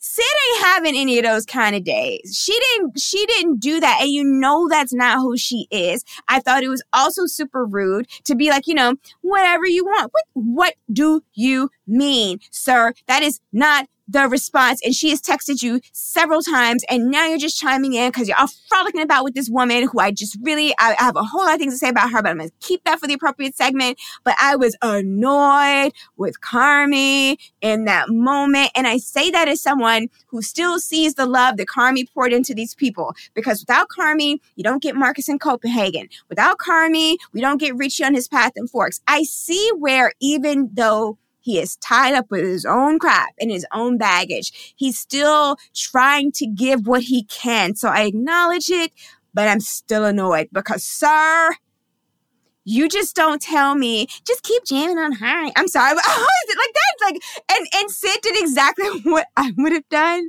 I wouldn't have said anything. I would have just done the little thumbs up, like, okay, you know what? Because if I say what I want to say, you about to get a retroactive tailing off, because you about to get it all. You about to get this, you about to get the anger for the day, and you about to get probably retroactively all of the other times when I don't feel like you've shown up as a partner. I'm going to lay you out. But I'm not going to do that because I'm tired and I have things to do. So I don't have the luxury of being like, dude, what the fuck? Like, you said you were going to do this with me. Could you maybe, I don't know, more artfully present your notification that you cannot do this thing anymore? I was annoyed. I'm sorry, y'all. Seen, felt, attacked, heard, exposed. This was definitely a moment where I think I was experiencing all those things in that text exchange. And I think that was when I briefly reconsidered my entire purpose in life in rebranding as a hate person for a fictional character. I'm going to stop going up on Carmy for a second. And I'm going to let my guest wait. But this is like reflect of the ways that we build dysfunction, entrepreneurship. Okay, so we do things and say, construct like event horizons are unrealistic and unreasonable for people to actually do. And we say that if you just work hard enough, if you push yourself to the max, if you, disregard, if you don't sleep and don't eat and just keep your nose to the grindstone, then you'll be able to, then you might have like a snowflake's chance in hell to pull this off. And we give a priority and prioritize like dysfunction like that. And Sid is no better because she buys into it. And we're no better because we also buy into it. And like, even the guy I forgot the guy who's financing. What's his name? Oh, it's the Oliver Platt character. Jimmy. Oliver, I think it's Jimmy. I think it's Uncle Jimmy, right? So like Jimmy even tells him, like, at best, this is going to ruin your life. And we have allowed and keep allowing this to be like, rather than a career or rather than a job, it's an obsession. Yes. Yes. And so for me, what we see in Carmy is he's not addicted to like making good food. He's addicted to the obsession. Yes. And he never disconnects from that obsession. And so now he's in the freezer at in the last episode. Yeah. And the one thing that he says is, "Oh, I think I've done this to myself." And on the surface level, the thing that he thinks he's done to himself is lock himself in the freezer. Of course. No. The thing that he's actually done to himself is become addicted. Mm-hmm. Become obsessed with this thing. Yes. Yes. And he's done provisions for health in his life.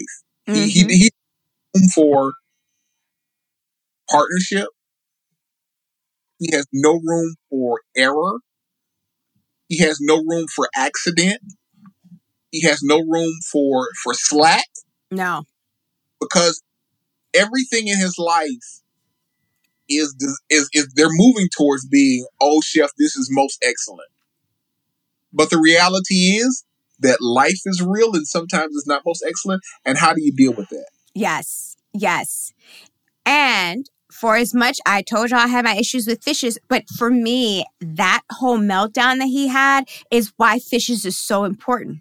Because because to your point, like, there's Mikey Plus. There is what I think her name is. I think it's Donna. I think this is the mother's name. There's the plus version of her. And you see the inklings of it in Carmy and Fishes, but you see it full blown, lock, stock, barrel, all in that meltdown in the freezer. And that's why Fishes is so important, because you understand why it happens, but you also, to me, it gave really interesting insight into the things that he said, a lot of what you've just highlighted, because I'm like, if I just had a transcript of what the mom said in Fishes and what he said in that room, and someone was like, are these the same people or are these two different people? I'd be like, it's that meme with Pam from The Office. It's the same picture. And so that's why Fishes is so important, because you need to understand it's not just what he's saying, but it's the why and how he gets there. So listen, Fishes fans, I'm on your side. I'm on the defense squad. Just take some out. Just get some of them people out of that damn episode. Okay.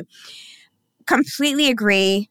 So yeah, we need to hash that out. And also for Sid, I want to go back to something you said about how Sid, even though we are like, this is so wrong, you deserve better, but Sid is also accepting it. It's something. I had my mom laughing because I mean, I think I heard on The Wire, but it's not an uncommon thing. I often talk to her about how she does not have to eat shit sandwiches in life. And how if she's in a situation and someone's presenting her with a shit sandwich, she can just say, no, you don't have to accept these shit sandwiches. And when someone puts a shit sandwich on a platter in front of you, you can tell them I don't want to eat it. But Sydney was eating some of these shit sandwiches. And you know, listen, no one should be serving you a shit sandwich, but sometimes you need to call a shit sandwich what it is and tell the person, I know you're serving me a shit sandwich. I'm not going to eat this shit sandwich. And sometimes I really wanted her to do that with Carmy.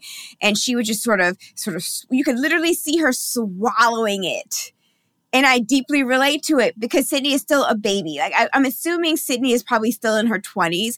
And I'm like, yeah, the wee baby Jocelyn in her 20s would have swallowed her fair share of shit sandwiches because it's just what you do.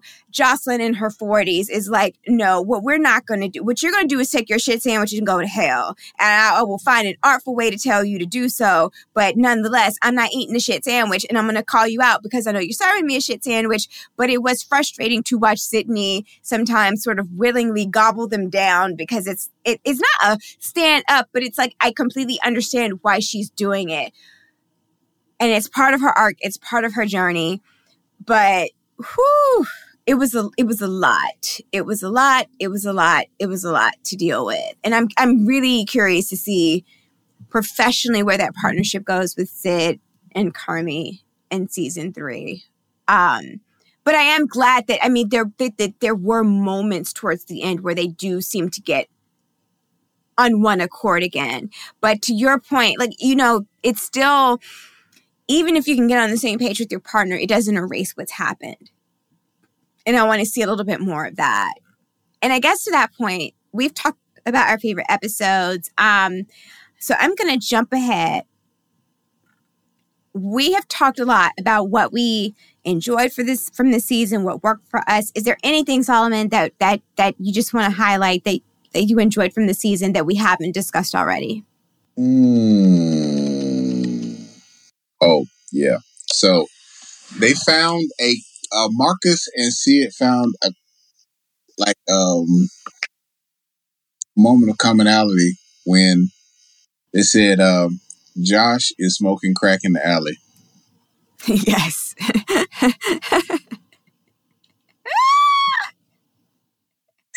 And so Marcus is saying to Sid, I think I have to fire him. And so he doesn't know if he can fire him. So he's like, hold on, I think I have to fire you. Hold on, I'll be right back.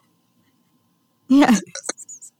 And Sid is, oh, yeah, you definitely have to fire that guy for smoking crack in the alley.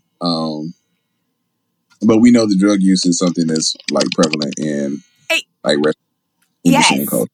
Yes. Yeah. Very realistic, but yes, it's like, sir, crack, especially for, okay, because listen, if you have any awareness of like the era of Reaganomics and, you know, listen, there have been entire days of discourse on Twitter about like, Black people, we don't fuck with crack. Like, and I will never forget, every now and then on Twitter, there is someone who will pop up and be like, you all judge crack too hardly. It's a drug, just like Coke and all of the others. We shouldn't judge people so harshly. And it's not that we judge people because it's addictive. So no one's judging people that struggle with crack. But the context in which this person was trying to say it was like, you know, no one bats an eye in certain professional circles, whether it's like Wall Street or even in legal circles where someone does a line of Coke. No one should bat an eye if someone smokes a little crack. And it's like, we have just not been raised and socialized like that. And let there be no mistake, we don't get down with Coke either. But so you're not going to win us over with an argument that is premised on like, why don't we treat like casual crack usage like we treat casual Coke usage, because we just don't do that. And I say that without judgment to people that have addictions and struggles. That's not what I'm talking about. I'm talking about if you are in certain professional circles, people are like, yeah, I'll do a line of Coke. Or I think in this day and era, it might be like abusing Adderall and things of that nature when you don't have a proper like diagnosis and a prescription. But either way, for Black people, we just don't get these luxuries to be like, oh, he's just smoking a little crack, or you just taking a little line of go. We don't. That's not how we was raised, y'all. I'm just telling y'all. Like I try not to speak in generalities, and Solomon can challenge me if I'm wrong. But that's just not how. That's just not our ministry. It is just not. You know. I mean, crack. I can't let you in here with this crack. I can't. Because that means you had it up on you. I can't let you in here with this crack. So, Yes. immediately no. But I love that it was the Black characters having that conversation. I was like, someone in the writer's room, they get it. Like it's like the folks that get it, they get it. And it did sort of add this extra layer of humor that it was Sydney and Marcus having that conversation, in particular about the quote unquote casual crack usage. Because I think he was like, I just use this to get me through. It's like, This person who is definitely an avowed addict of caffeine, I understand that we all have our things that we need. Like for some people it's sugar, for some people it's like processed flour, for me it's caffeine. I get it. Girl, crack has done some interesting things to a lot of our families. And so immediately no. And I think that is the perfect note. Immediately, no. Okay. So for me, one of the things that I just really wanted to quickly touch on that I did enjoy from this season. So I have lupus, and it's not very often that like lupus gets pulled into fictional narratives. I think one of the best depictions of lupus that I've ever seen was actually on The Shield, where the CCH Pounder character had lupus, and it was this amazing portrayal of how like because it's sometimes what I think of, people talk about like invisible sickness or invisible disabilities, where like you could at surface level you can look as though you're okay, you're functional, you're good, like people can look at you and think nothing is wrong, but a little peek into your personal life when you are struggling with chronic illness, including chronic illness like lupus, it can be a whole different story. Like what little energy or strength you have, you might be putting into your appearance with others. But it can mean the dishes have backed up. It can mean you haven't done laundry in months. It can translate to so many things because it can really kick your ass. And there was absolutely a time, like the research slowly but surely has come a long way. The advancements have, how we treat it has come a long way. But there was absolutely an era where that diagnosis could mean that your prospects for a long life were not great. And so I love that was part of this season with respect to Sydney's mom, who did pass away because of lupus.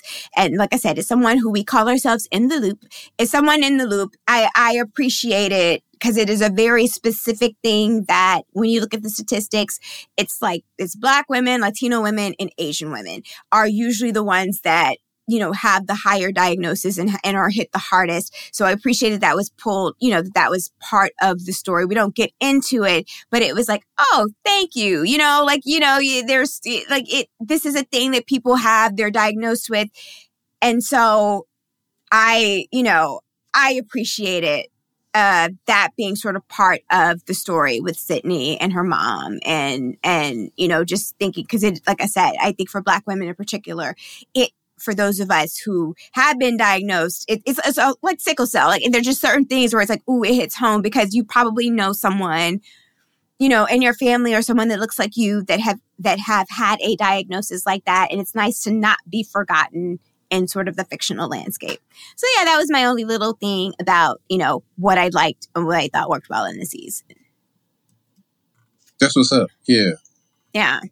And so, I had this whole question about fiction, not documentary, but we touched on that because we talked about the magical helpers. So I'm going to just skip right on over the magical helpers question.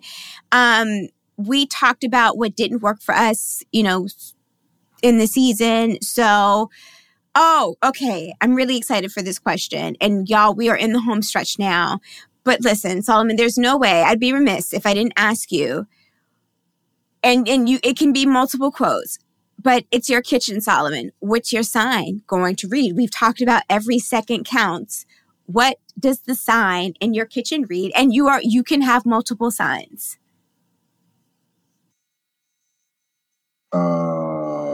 You know what? Actually, I thought about this for a minute, but I actually believe that I'm going to get a Let It Rip sign for my my study.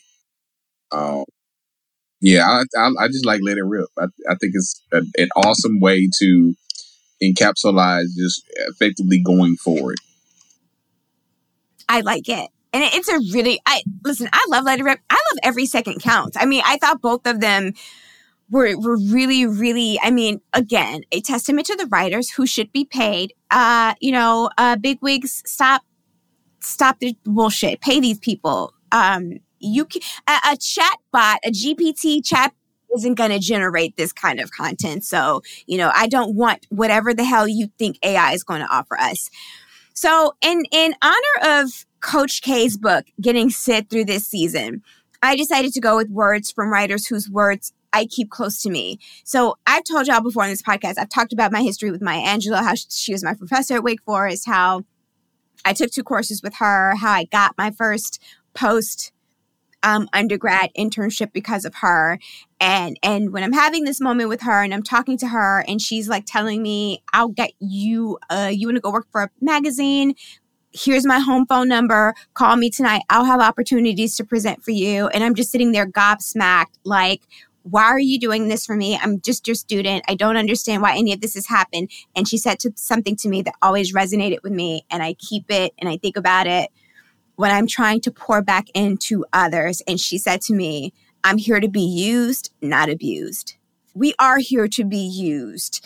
And I think that, we are vessels. We have ways in which we can help others, but it doesn't have to be abusive. And I honestly think that's a message that Sydney and Natalie need to hear. Girl, you can be used, but don't let them abuse you. And so that would be on my kitchen. My other one is from another person that I met sort of in my prior life before law school, a historian who is beloved, whose autobiography I love so much and made me cry and filled me with so much love like this season. I loved it so much, I did not finish the book because I didn't want to finish it because it was so good. And it's Dr. John Hope Franklin. Y'all, I keep telling y'all, get his autobiography. It is such a testament to like humanity. Like if you are feeling low and feeling like the world is a terrible place, get his autobiography and read it. Because this is a man who grew up in Tulsa, Oklahoma, who survived the Tulsa massacre, who then goes on this like beautiful life journey to becoming a historian. And it's so serendipitous. And there are these places in his life where he needs someone to take a chance on him, or he needs someone to help him break a barrier, to help racism not do what racism does. And the universe aligns and it happens and you will be in tears. And so one of my favorite quotes from John Hope Franklin is, love each other, regard each other as family. If there was a sentiment that I think comes out of his life in that book, it's that. And I also think it's a lovely sentiment for any professional environment, but particularly this environment with these characters, because they are, without question, a chosen family. So right. That would be on my kitchen. And then the other one also comes from a writer, but shout out to Candace Patton because I actually got it from her and then I had to research it. But it's the one that probably resonates the most with me. And just simply put, do no harm, but take no shit. A mantra, a way of life. And it's another thing that I think that Sid and Natalie could probably need to hear. Like, yep, you want to help others, but you ain't got to take their shit, girl. You do not have to take it. All right, so that's our kitchen signs. Solomon, any other thoughts? I want to ask you what's on your wish list for season 2, but season 3, but before we get to that, I just want to do one last sweep to ask you if there's any other thoughts that you have about season 2 that we haven't discussed. I thought season 2 was better than season 1. Agreed. You and me are never part. Like, yes. We see each other. And I mean, what a feat that is, because season 1 was fantastic. Again, pay these writers and pay these actors, even the actors that I told y'all I would cut from that episode. Pay them. Stop with the crap. Pay them. AI can't do this. Solomon, what's on your wish list for season 3? Okay, so people were under the impression that season 2 was doing like kind of like a soapish melodrama thing. But in reality, season 2 was doing anime. Okay. Right? So in season 1, there was a return of like this hero to a place where he had been discarded, chased away. So it's a returning hero kind of trope. Mm-hmm. In season 1, he has to make friends and he's making allies. And he's, like gathering a crew to overcome an enemy. In season 1, the enemy was like, we're trying to not go out of business. In season 2, we have to refine the business and take it to another level. But in order to do that, they all have to go and acquire and get more new skills. So they disperse. Yeah. They go and get new skills. So effectively, they're doing like Dragon Ball Z. They're doing One Piece. They're doing, like any type of anime that you probably don't watch anime. It's fine. Oh, Solomon, I'm going to give 2 anime recommendations because you have inspired me, because I do anime. That's what's up. Okay, cool. So they're doing like power scaling. Mm-hmm. And so for season 3, what happens at the end of season 2 is a crisis of confidence. So Carmy has confidence. He's like this super powerful person in season 1. There's all these skills and abilities. He's like awesome. And people are wondering, why are you here? Like, what brought you to this place? What are you here to fight? In season 2, we discovered that the enemy is within. The calls are coming from inside the house. Yes. I did this to myself. That's effectively Naruto Shippuden. And so in season 3, it's about coming to terms with your own demons. Mm-hmm. For Sid, who runs outside and she's throwing up, is coming to terms with your own demons. Like, can you handle the success that you said you wanted and you said that you were like after? For Marcus is, how do you overcome losing, a person who you love? Mm-hmm. For Cousin, it's how do you now manage the relationships when people are around you? And you just saw this happen with Mikey, are like slipping, right? So how do we now manage care? Yeah.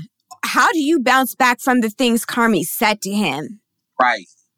Which it's part of me's like, it's not that I think they might lampshade it, but given Richie would go back to those holiday dinners time and time again, he may not feel the hurt that I feel like he should feel, because it might resonate with him on a level that Carmy's mom resonated with him. He may not. I'm preparing myself for a set of circumstances under which he doesn't react or absorb it the way that I think that I would, because he has clearly shown a high tolerance for this kind of chaos that is not, maybe it's not intentionally abusive, but it feels abusive nonetheless, in terms of what's said. The other part of that is, okay, this is also for Carmy, because what worked then won't work now. Yep. He's got to learn how to divest from ruining, exhausting, and straining relationships because he's tired, because he's overworked, because he's in a stressful situation, because that's not how we communicate our anxieties. Yeah. So again, learning how, like, you got to bring some tools to this. You can't just, like, it's somebody saying, oh, well, we gonna have a healthy relationship, but you keep doing unhealthy things. You can't keep doing unhealthy things, Carmen. You did this in season 1 with Sid. You're doing this in season 2 with Cousin. Like, it's you. It's you. Yeah, exactly. It's you. I want that for season 3. I want that. And I think that feels like the natural progression. It feels like that's where the writers are very clearly signaling that that's where we're going in season 3. That would be, to me, the logical next step would be him embracing and sort of facing that. This is not me being insensitive to their mama, but my wish for season 3 is healing for Sugar. She greatly deserves it. I would love her to find the strength to wish her mom well and then send her off with a hearty go fuck yourself. I don't have to accept this. I don't have to yearn for your approval.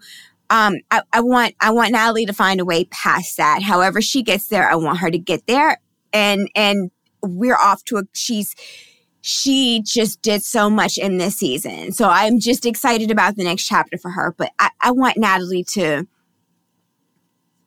embrace boundaries sometimes. And the other thing on my list is what we mentioned before, which was original birth merchandise, not original beef merchandise. Anime.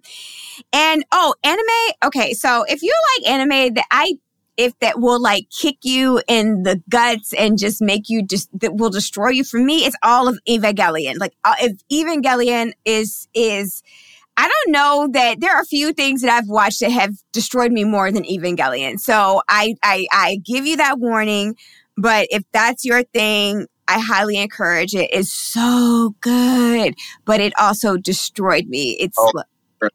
It is stressful. Yes. If you are not in a crisis of some sort, you might be in one after you watch Evangelion because that's what it does to you. And I also love this series called Mushishi. It was about this guy. What I loved about Mushishi is that it was episodic. Like everything would be contained in like one episode. So you could literally just pick an episode, watch it. You didn't need to know what happened in the episode before. What happens in the next episode would never matter. But it's about this guy named Ginkgo who dedicates himself to keeping people protected from like supernatural elements. But that's like surface level. Like the things that he would experience each episode, they would be deep. Some of them would like make you cry. Like Mushishi was my jam. So those are my anime recommendations to add to the properties that Solomon has already reviewed and has already talked about during the course of our conversation. I love me some anime. And like I said, I have not revisited Evangelion in a while. There's part of me that wants to do it, but I'm like, am I ready to be destroyed? And I'm like, maybe I'm not ready to be destroyed quite yet. Okay, y'all.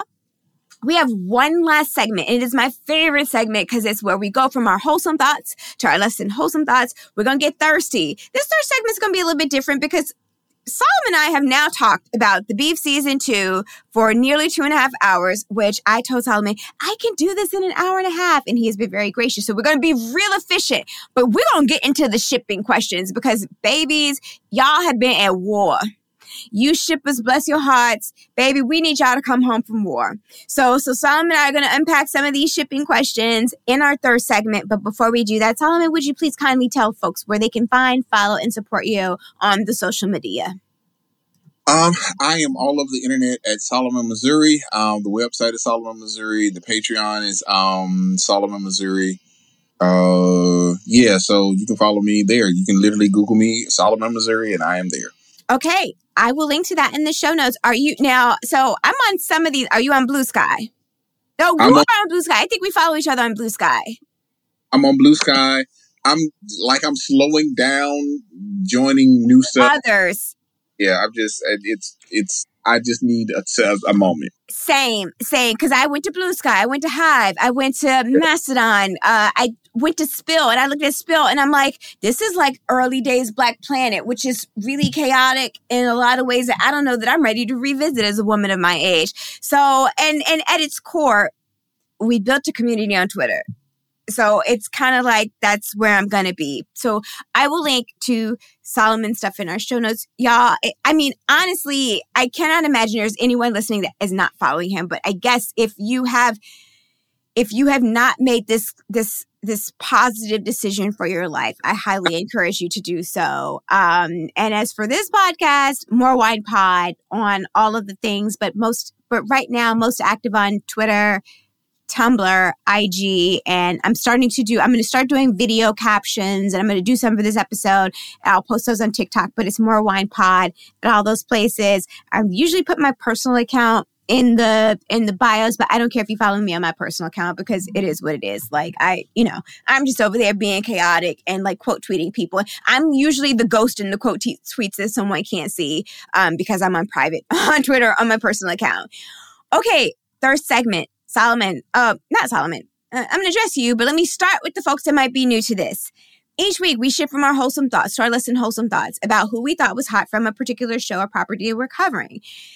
We're going to do maybe a little bit of that here, but y'all, like this week, we're going to do like maybe one traditional thirst prompt, and the rest of the time, we have got to gently invite the shippers to come home from war. Your families miss you. But it's where we talk about, people that we're like, hey, I would take that person on a date, or I would give them one of Marcus's delicious desserts. Yeah, I definitely want to do this one because this is one of my favorites because it's one that I think about a lot that I probably shouldn't give so much thought to. All right, Solomon. Carmi got an opportunity to go down memory lane and rekindle/revisit his feelings for Claire. In honor of Carmi and Claire, Solomon, I am granting you a time machine to go to any period of time and see if you have a spark with any crush of your choice. More than one is okay. It's a time machine, Solomon. That means they could be dead or alive. You have the ability to maybe go back in time and Dirty Mac, a current day thirst pick who is currently partnered. I mean, listen, y'all, speaking about like going back to the topic of Solomon's amazing social media presence, y'all need to go check out his thread on Richard Lawson because Richard Lawson is out here hustling backwards. I don't know what happened, but let's just pray that the beauty and elegance of his daughter, Bianca Lawson, will help, I don't know, get him through these days and help him. Child, Richard, you don't want to be out in these streets. You just don't. Not now. You don't want to be out in these streets, Richard. This ain't about pegging. This is something more complicated, Richard. And Solomon has broken it down for you. So you need to go follow Solomon because, like I said, amazing thread on Richard Lawson. But Solomon, give me, who are you? Who's on your list? Who are you using this time machine to have some fun with? If I can go back in time. And let me see who is on the list. Oh, no. Oh, you know what? Oh, I have always had a crush on Lisa Nicole Carson. Oh, yeah. Oh. Yeah, she fine. She fine. That gal? Yeah. Mm-hmm. Ooh. Oh, my. That's good. Listen, y'all. So, okay, I'm going to go on one detour and then I'm going to bring you back to my list. But when I was in undergrad, one summer, I did a class where we read books from the African diaspora. And there are certain cultures in the diaspora where a gap is a signal of sexual virility. And I'm just going to leave it there is where I'm going to leave it with you. So I am a pro-gap person. Okay. Oh, and I'm about to talk about a Black Panther. If you like Black Panthers, read those love letters from George Jackson to Angela Davis, where he used to tell her he wanted to put his tongue in her gap. Y'all, like, listen, Hey, listen, there's some revolutionary gap thirst out there in these streets. Read the prison letters of George Jackson was an amazing revolutionary, so you should be reading his work anyway. But if you want a little bit of smutty, okay, yeah, you're like, I want to lick that gap. And I was like, well, all right now. Okay, wake it up. Okay, George Jackson, I am here for horny revolutionaries. Okay. So, on that topic of horny and revolutionaries, top of my list is Huey P. Newton. When I made this outline, I sent it to Solomon, I gave Huey P. Newton as a reference because if you have not seen that picture of a topless Huey P. Newton in his prime with that afro, the afro's a little bit askew, but he's still fine. Or, Huey in like the wicker chair, the black people wicker chair that a lot of black family homes had in the 70s. Huey P. Newton is fine, y'all. I know that Dr. Newton struggled in the 90s, and I am here to say that I would get in my time machine and I would save him from the evils that took him away from us too soon. I know that he was not a perfect leader. You do enough research for the Panthers. The Panthers is like any other organization that's influenced by the society in which we live in. There is misogyny. There's all that good stuff. But I want to acknowledge that because I try to acknowledge the warts, the flaws, and all. But no, I lust deep in my soul for Huey P. Newton. So Huey P. Newton would be top of my list. Also, a young Robert De Niro. We already know he's into Black women, and if you have seen The Godfather, he's fine. So, yep, I would go ahead on and hop in my time. Yep. I'm collecting Huey and I'm collecting young De Niro. If you have not watched, oh my God, I'm trying to remember the movie she's in. But there is a gorgeous Black actress by the name of Tamara Dobson who she has since passed away. But she was like one of my first crushes because she was this gorgeous Black woman. She was brown. She had an afro. She is the moment. And I'm trying to think of what Black exploitation movie she was in because it was Cleopatra Jones. She was Cleopatra Jones. Cleopatra Jones, Tamara Dobson. I'm getting in my time machine. And I'm pitching Woo to Tamara Dobson because she's fine. Just Google it. And y'all will be like, you know what? Jocelyn made a point. She ain't wrong. And I'm also going to get in my time machine to revisit another gorgeous Black actress who is also like always like, oh my gosh, she's so pretty. Diane Carroll. Like, fine. Fine as hell. So that's my list, y'all. That's it. Had some fun. I just wanted to listen. You give me a time machine, I'm using my time machine. I'm not, I'm going back. I'm going way back, and I'm Dirty Mac, and I'm doing whatever. Like Vic Damone, you ain't got nothing on me, Vic Damone. I'm taking Diane Carroll from you. Shout out to Rush Hour and Vic Damone Jr. Okay, so ships ahoy, Solomon. Let's get into it. I don't think it's a stretch to say that some people had very strong reactions to Carmy and Claire. And for some folks, those feelings were driven about where they stood on Carmy potentially exploring a relationship so soon, or based on sort of how they, maybe feelings that they have about Carmy and Sid. Now, obviously, the writers threw another complication into that because, as you've noted in this final episode, Marcus asked Sid out, and we see this lovely, intimate bond between these two over the course of the season. Solomon, let's see if we can get these babies. Let's see if we can call the shippers home from war. But let me just start. Maybe we might be like, it might be a few rounds of war before we call them home. But let me just start off by asking you, what did you think about Carmy and Claire? I think that Carmy has had more there was more sexual attraction or really just connection between Carmy and Egg Waffle and Claire. There was literally like Cousin had more connection and chemistry with Claire than Carmy did. Listen, I'm glad somebody said it, child, because it needed to be said.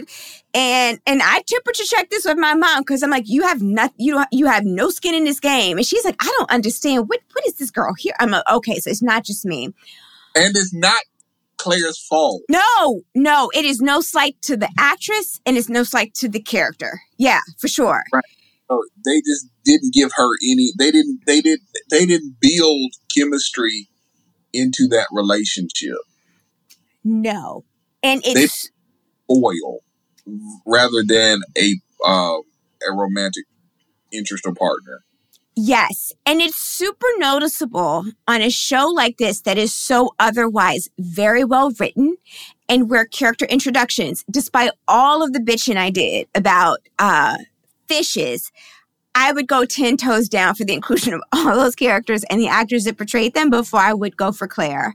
So I'm going to just keep it a bean. And some folks might turn it off at this point, but I don't ever want to see Claire again. That's just that's how I feel.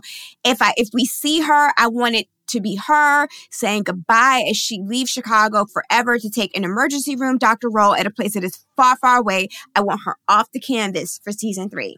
I don't object to Carmy finding love. I don't even object, even though I acknowledge the chemistry that people are saying between Jeremy and Io. I don't even object to Carmy finding love with someone else. But I did not like a single thing about this relationship with Claire. I think part of my problem is it is so deeply entangled in his complicated family dynamic. It's so deeply entangled in issues that Carmy needs to work through about his past. And so even though I think in his heart of hearts, Carmy wanted to genuinely like Claire, ma'am, he gave you the wrong number for a reason. And it's, yes, part of it is because he has issues with being loved, but it's speaking to something deeper. I like a good story of a high school crush. I don't mind people reconnecting and finding new paths, but that's not what that felt like here. It felt like Carmy was trying to get the satisfaction that something from his past. Solomon, you touched on this earlier about needing to control things.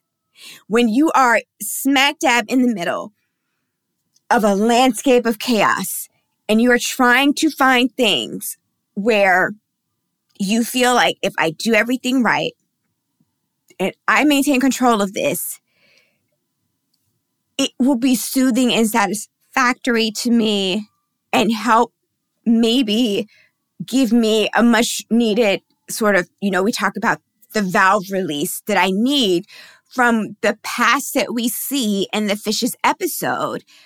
But that's it. Listen, he lost Mickey. His mom is still a mess. I see all of the reasons to be drawn to Claire. But I want Carmy to heal. And I want him to be in a relationship for the right reasons, not to retcon past traumas. And that's what Claire felt like.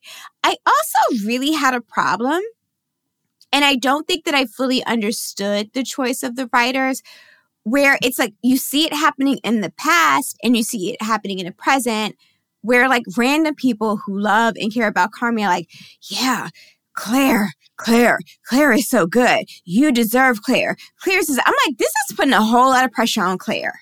Like, let's let Claire be whatever Claire is going to be. Let's not make, like, it's one thing for Carmy to hang all of these things on what Claire is, but it did not feel good to watch other characters also kind of putting this weight on her. Like, oh, she's good. Oh, you deserve this, Carmy. You deserve her. It's like, I feel like there's a way to reaffirm him and encourage him and help him realize that he is not, he doesn't necessarily need to end up being his mom without putting it all on Claire and without all of these weird comments about Claire's good. I love Claire. I made Claire happen.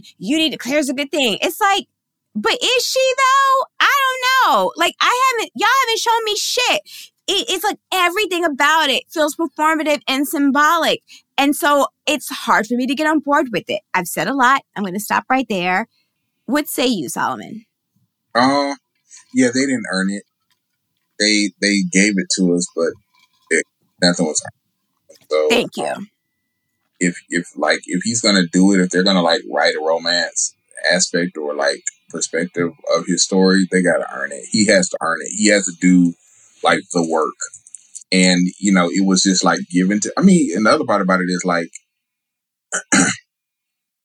there were ways to make him one thing that I see in like properties sometimes is that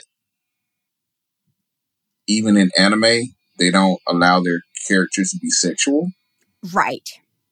So, and because this is doing anime, he wasn't sexual. He wasn't a sexualized person. He was like a fixture to help people realize their own unrealized potential.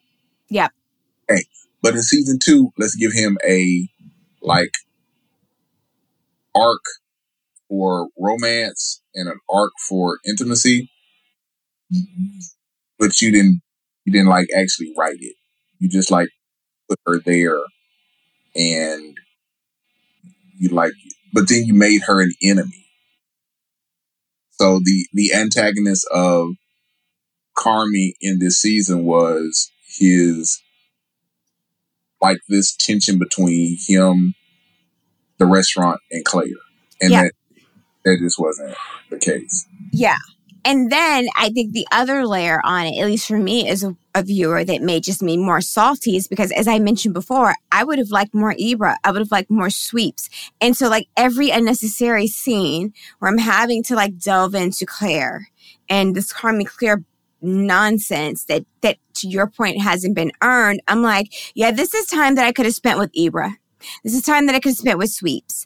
So I was already annoyed, and now I'm annoyed on another level because it's like you're forcing something, and I love it was not earned. Solomon, where do you stand on Sid Carmy? Because I was a bit confused. So before this season started, they did an interview, and the writers were like, "You are not going to see any romantic things between Sid and Carmy," and a lot of fans who are anti-Sid and Carmy, folks that would prefer them to be this amazing platonic friendship, which I think is a valid desire. I mean, good Lord knows, as someone that's watched countless seasons of Grey's Anatomy, I wish the writers on that show would embrace platonic friendships. But it's, but I see the chemistry. You know what I mean? Like I see the chemistry. And so it's just, I hear what the writers are saying, but I also think that the anti-Sid Carmy people are wrong. Like, yes, the writers said, they said season 2. This could still be like a serious, hot, slow burn. I will say the Marcus factor, I was like, okay, I don't know what we're doing here. But there are literal scenes where, particularly I think it's in the last episode, and you even see it towards the beginning, where Carmy is sort of, you feel like he's lost.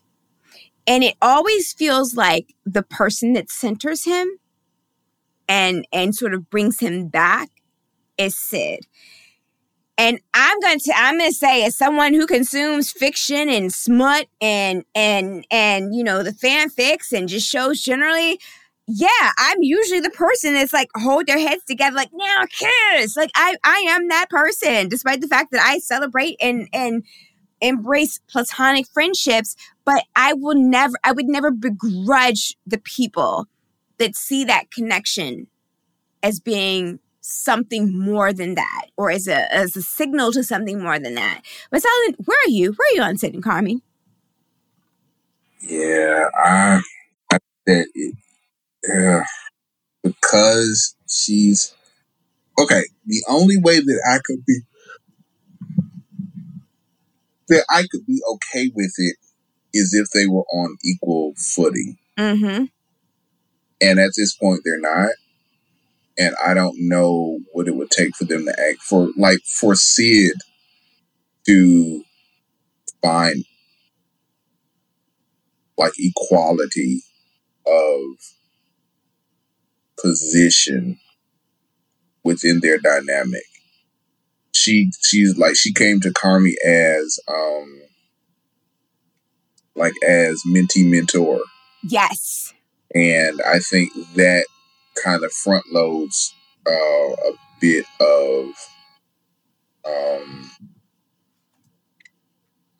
unhealthy dynamic into the relationship. So I can't really go up for that. I can't go up for her and Marcus, even though I think it's cute. I think that they just need to like leave everybody alone. I completely agree, and I think that's where I struggle. There is a even with like the choice, when she teases him about the jacket, and then in the end things turn around and he gives her version of the chef's coat with her initials on. Like all of that feels, to your point, like mentor mentee. They could code it as romantic as well. I think that's fair, but it's like, because I love Sid, there's part of me that's like, if they're going to go there, I want her to shift out of fangirl mode. And there are still pieces of their dynamics, even with that coat, even though it felt like it could be coded romantically, there's still this undercurrent of like fangirl to it that, listen, I just recorded an episode yesterday on Pitch, and there is absolutely a fangirl turned, oh my God, I want these two characters together dynamic on Pitch. It can absolutely happen. And there is certainly, the groundwork is there. But I would want, to your point, I would want to turn the corner and for her to be in a position to feel, to view him more as an equal, who inspires her, kind of like the way Luca, like, you know what I mean? If the dynamic is more like Luca, like, I am assured in who I am and what I do. I appreciate the role that you played in me pushing myself, but now I do my own thing. You send your people to me. And so for me, I'm like, if this works, I only think this works in a context where they're not professionally connected to each other. And I have similar feelings about her and Marcus. To your point, Sid is she, I think more than anyone, is going to be super conscious about what it would mean to bring messy entanglements into the workplace. And she's so tightly wound that I don't see her being the one that's going to give in to whimsy. That being said, I still low-key felt like Sid felt away when she realized that Carmy had a girlfriend. I think part of it was frustration, but I think part of it was her feeling a certain way. So we'll see.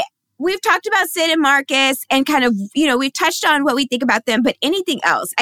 Listen, I thought what they did made sense, but it still doesn't work for me for the reasons we've discussed, because they work together.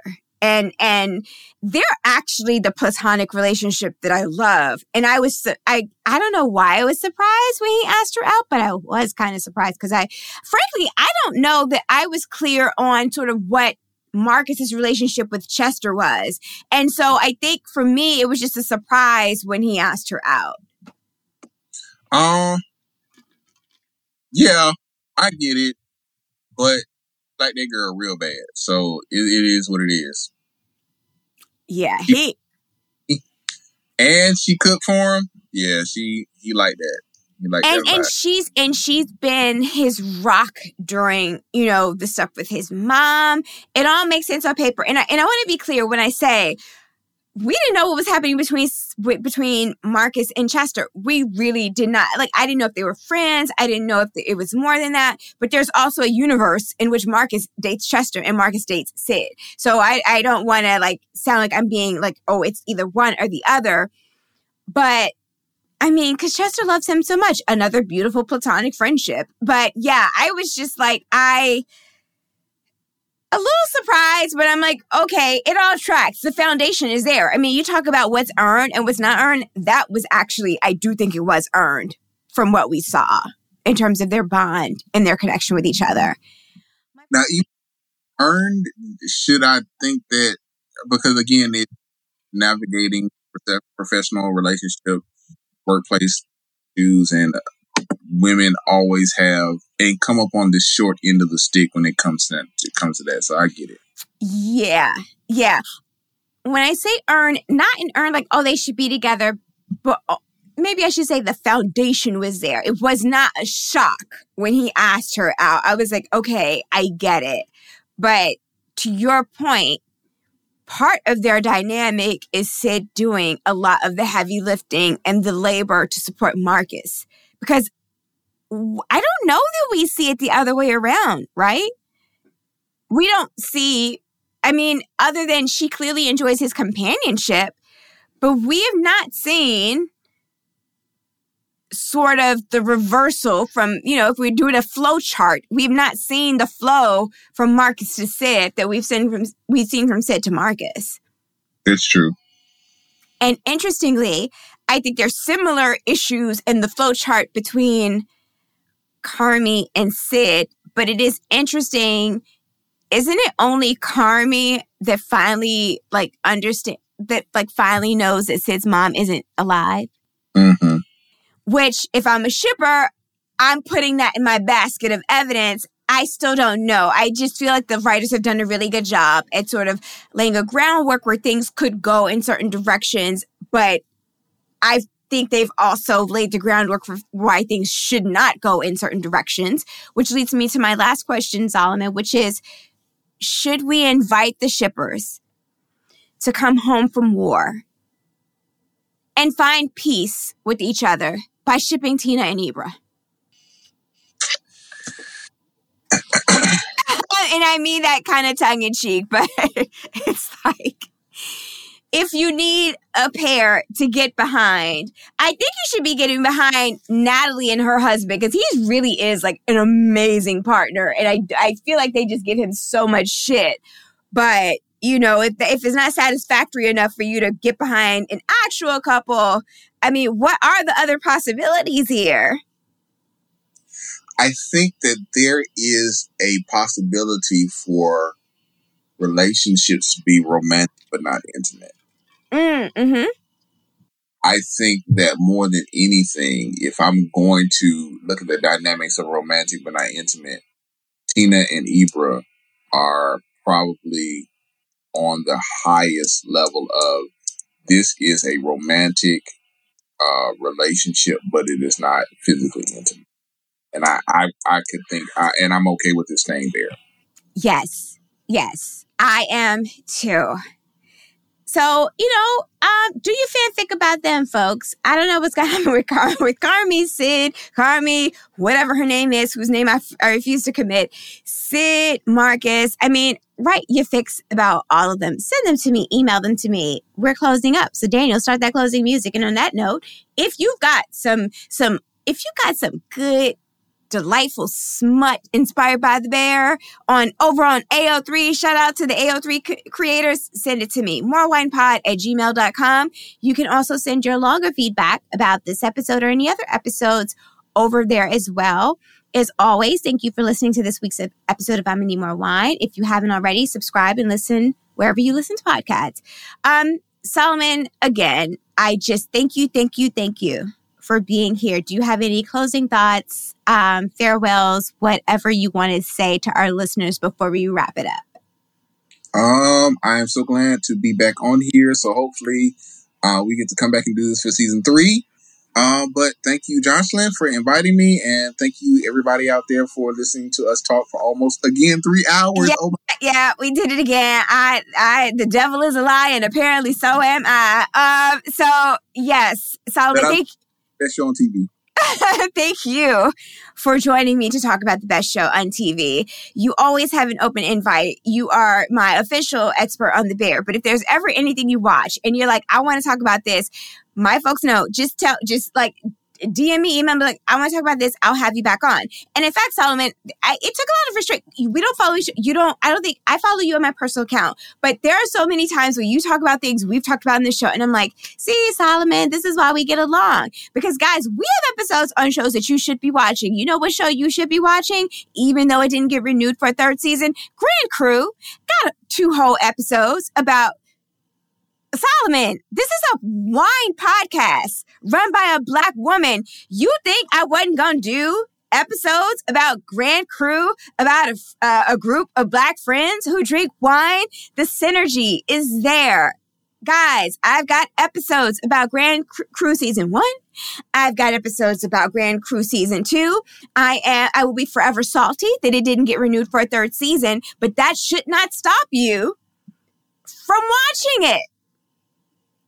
You know what else you should be watching that I've done recent episodes on? If you are not watching Righteous Gemstones, you are not living your best life. And guess what? I have got a pilot project episode all about the pilot episode of Righteous Gemstones. Candy joined me and we talked about one, why the pilot is amazing, and two, why you should be watching that series because it is spectacular. I frankly, wholeheartedly just recommend the entire Danny McBride universe. Like, do Righteous Gemstones, but then do Vice Principals. And yeah, do Eastbound and Down. Eastbound and Down is probably my least favorite. But again, this is like me talking about the Fishes episode. I'm talking about variations between good and great. I'm not talking about variations between terrible, awful, and great. Like, they're all amazing. And as I mentioned in our episode, what were we talking about? Oh my God, I can't remember what we were talking about, but it was Psych. I think it was Psych. And I was talking about how, like, there's certain creators who I think do this really good job at creating universes in which they function that are just diverse. And it's not like, it's not over the top, but it's like, hey, I function in an environment where, yeah, there are Black people around. Danny McBride does a really good job at that. And so check out Righteous Gemstones. Check out that episode. I've also done episodes on Scandal pilot, the Psych pilot. We did a season 2 wrap up with Abbott Elementary. I've already told you guys, if you don't even have to like Wu-Tang, you should be watching that Wu-Tang series. I did an episode on that with Candy. I mean, we have a delicious buffet of offerings for you that you can find at morewinepod.buzzsprout.com.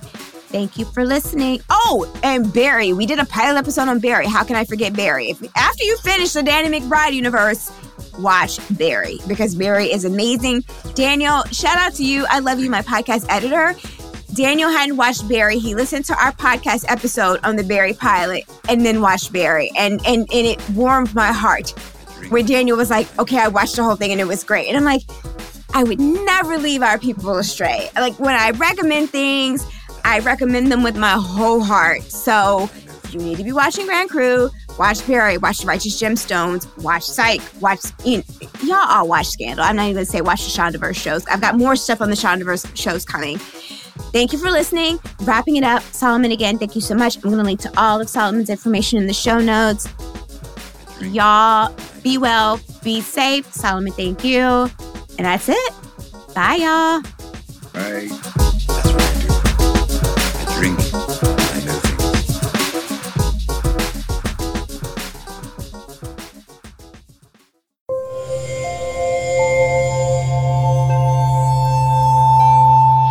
Part of the Boundless Audio Podcast Network.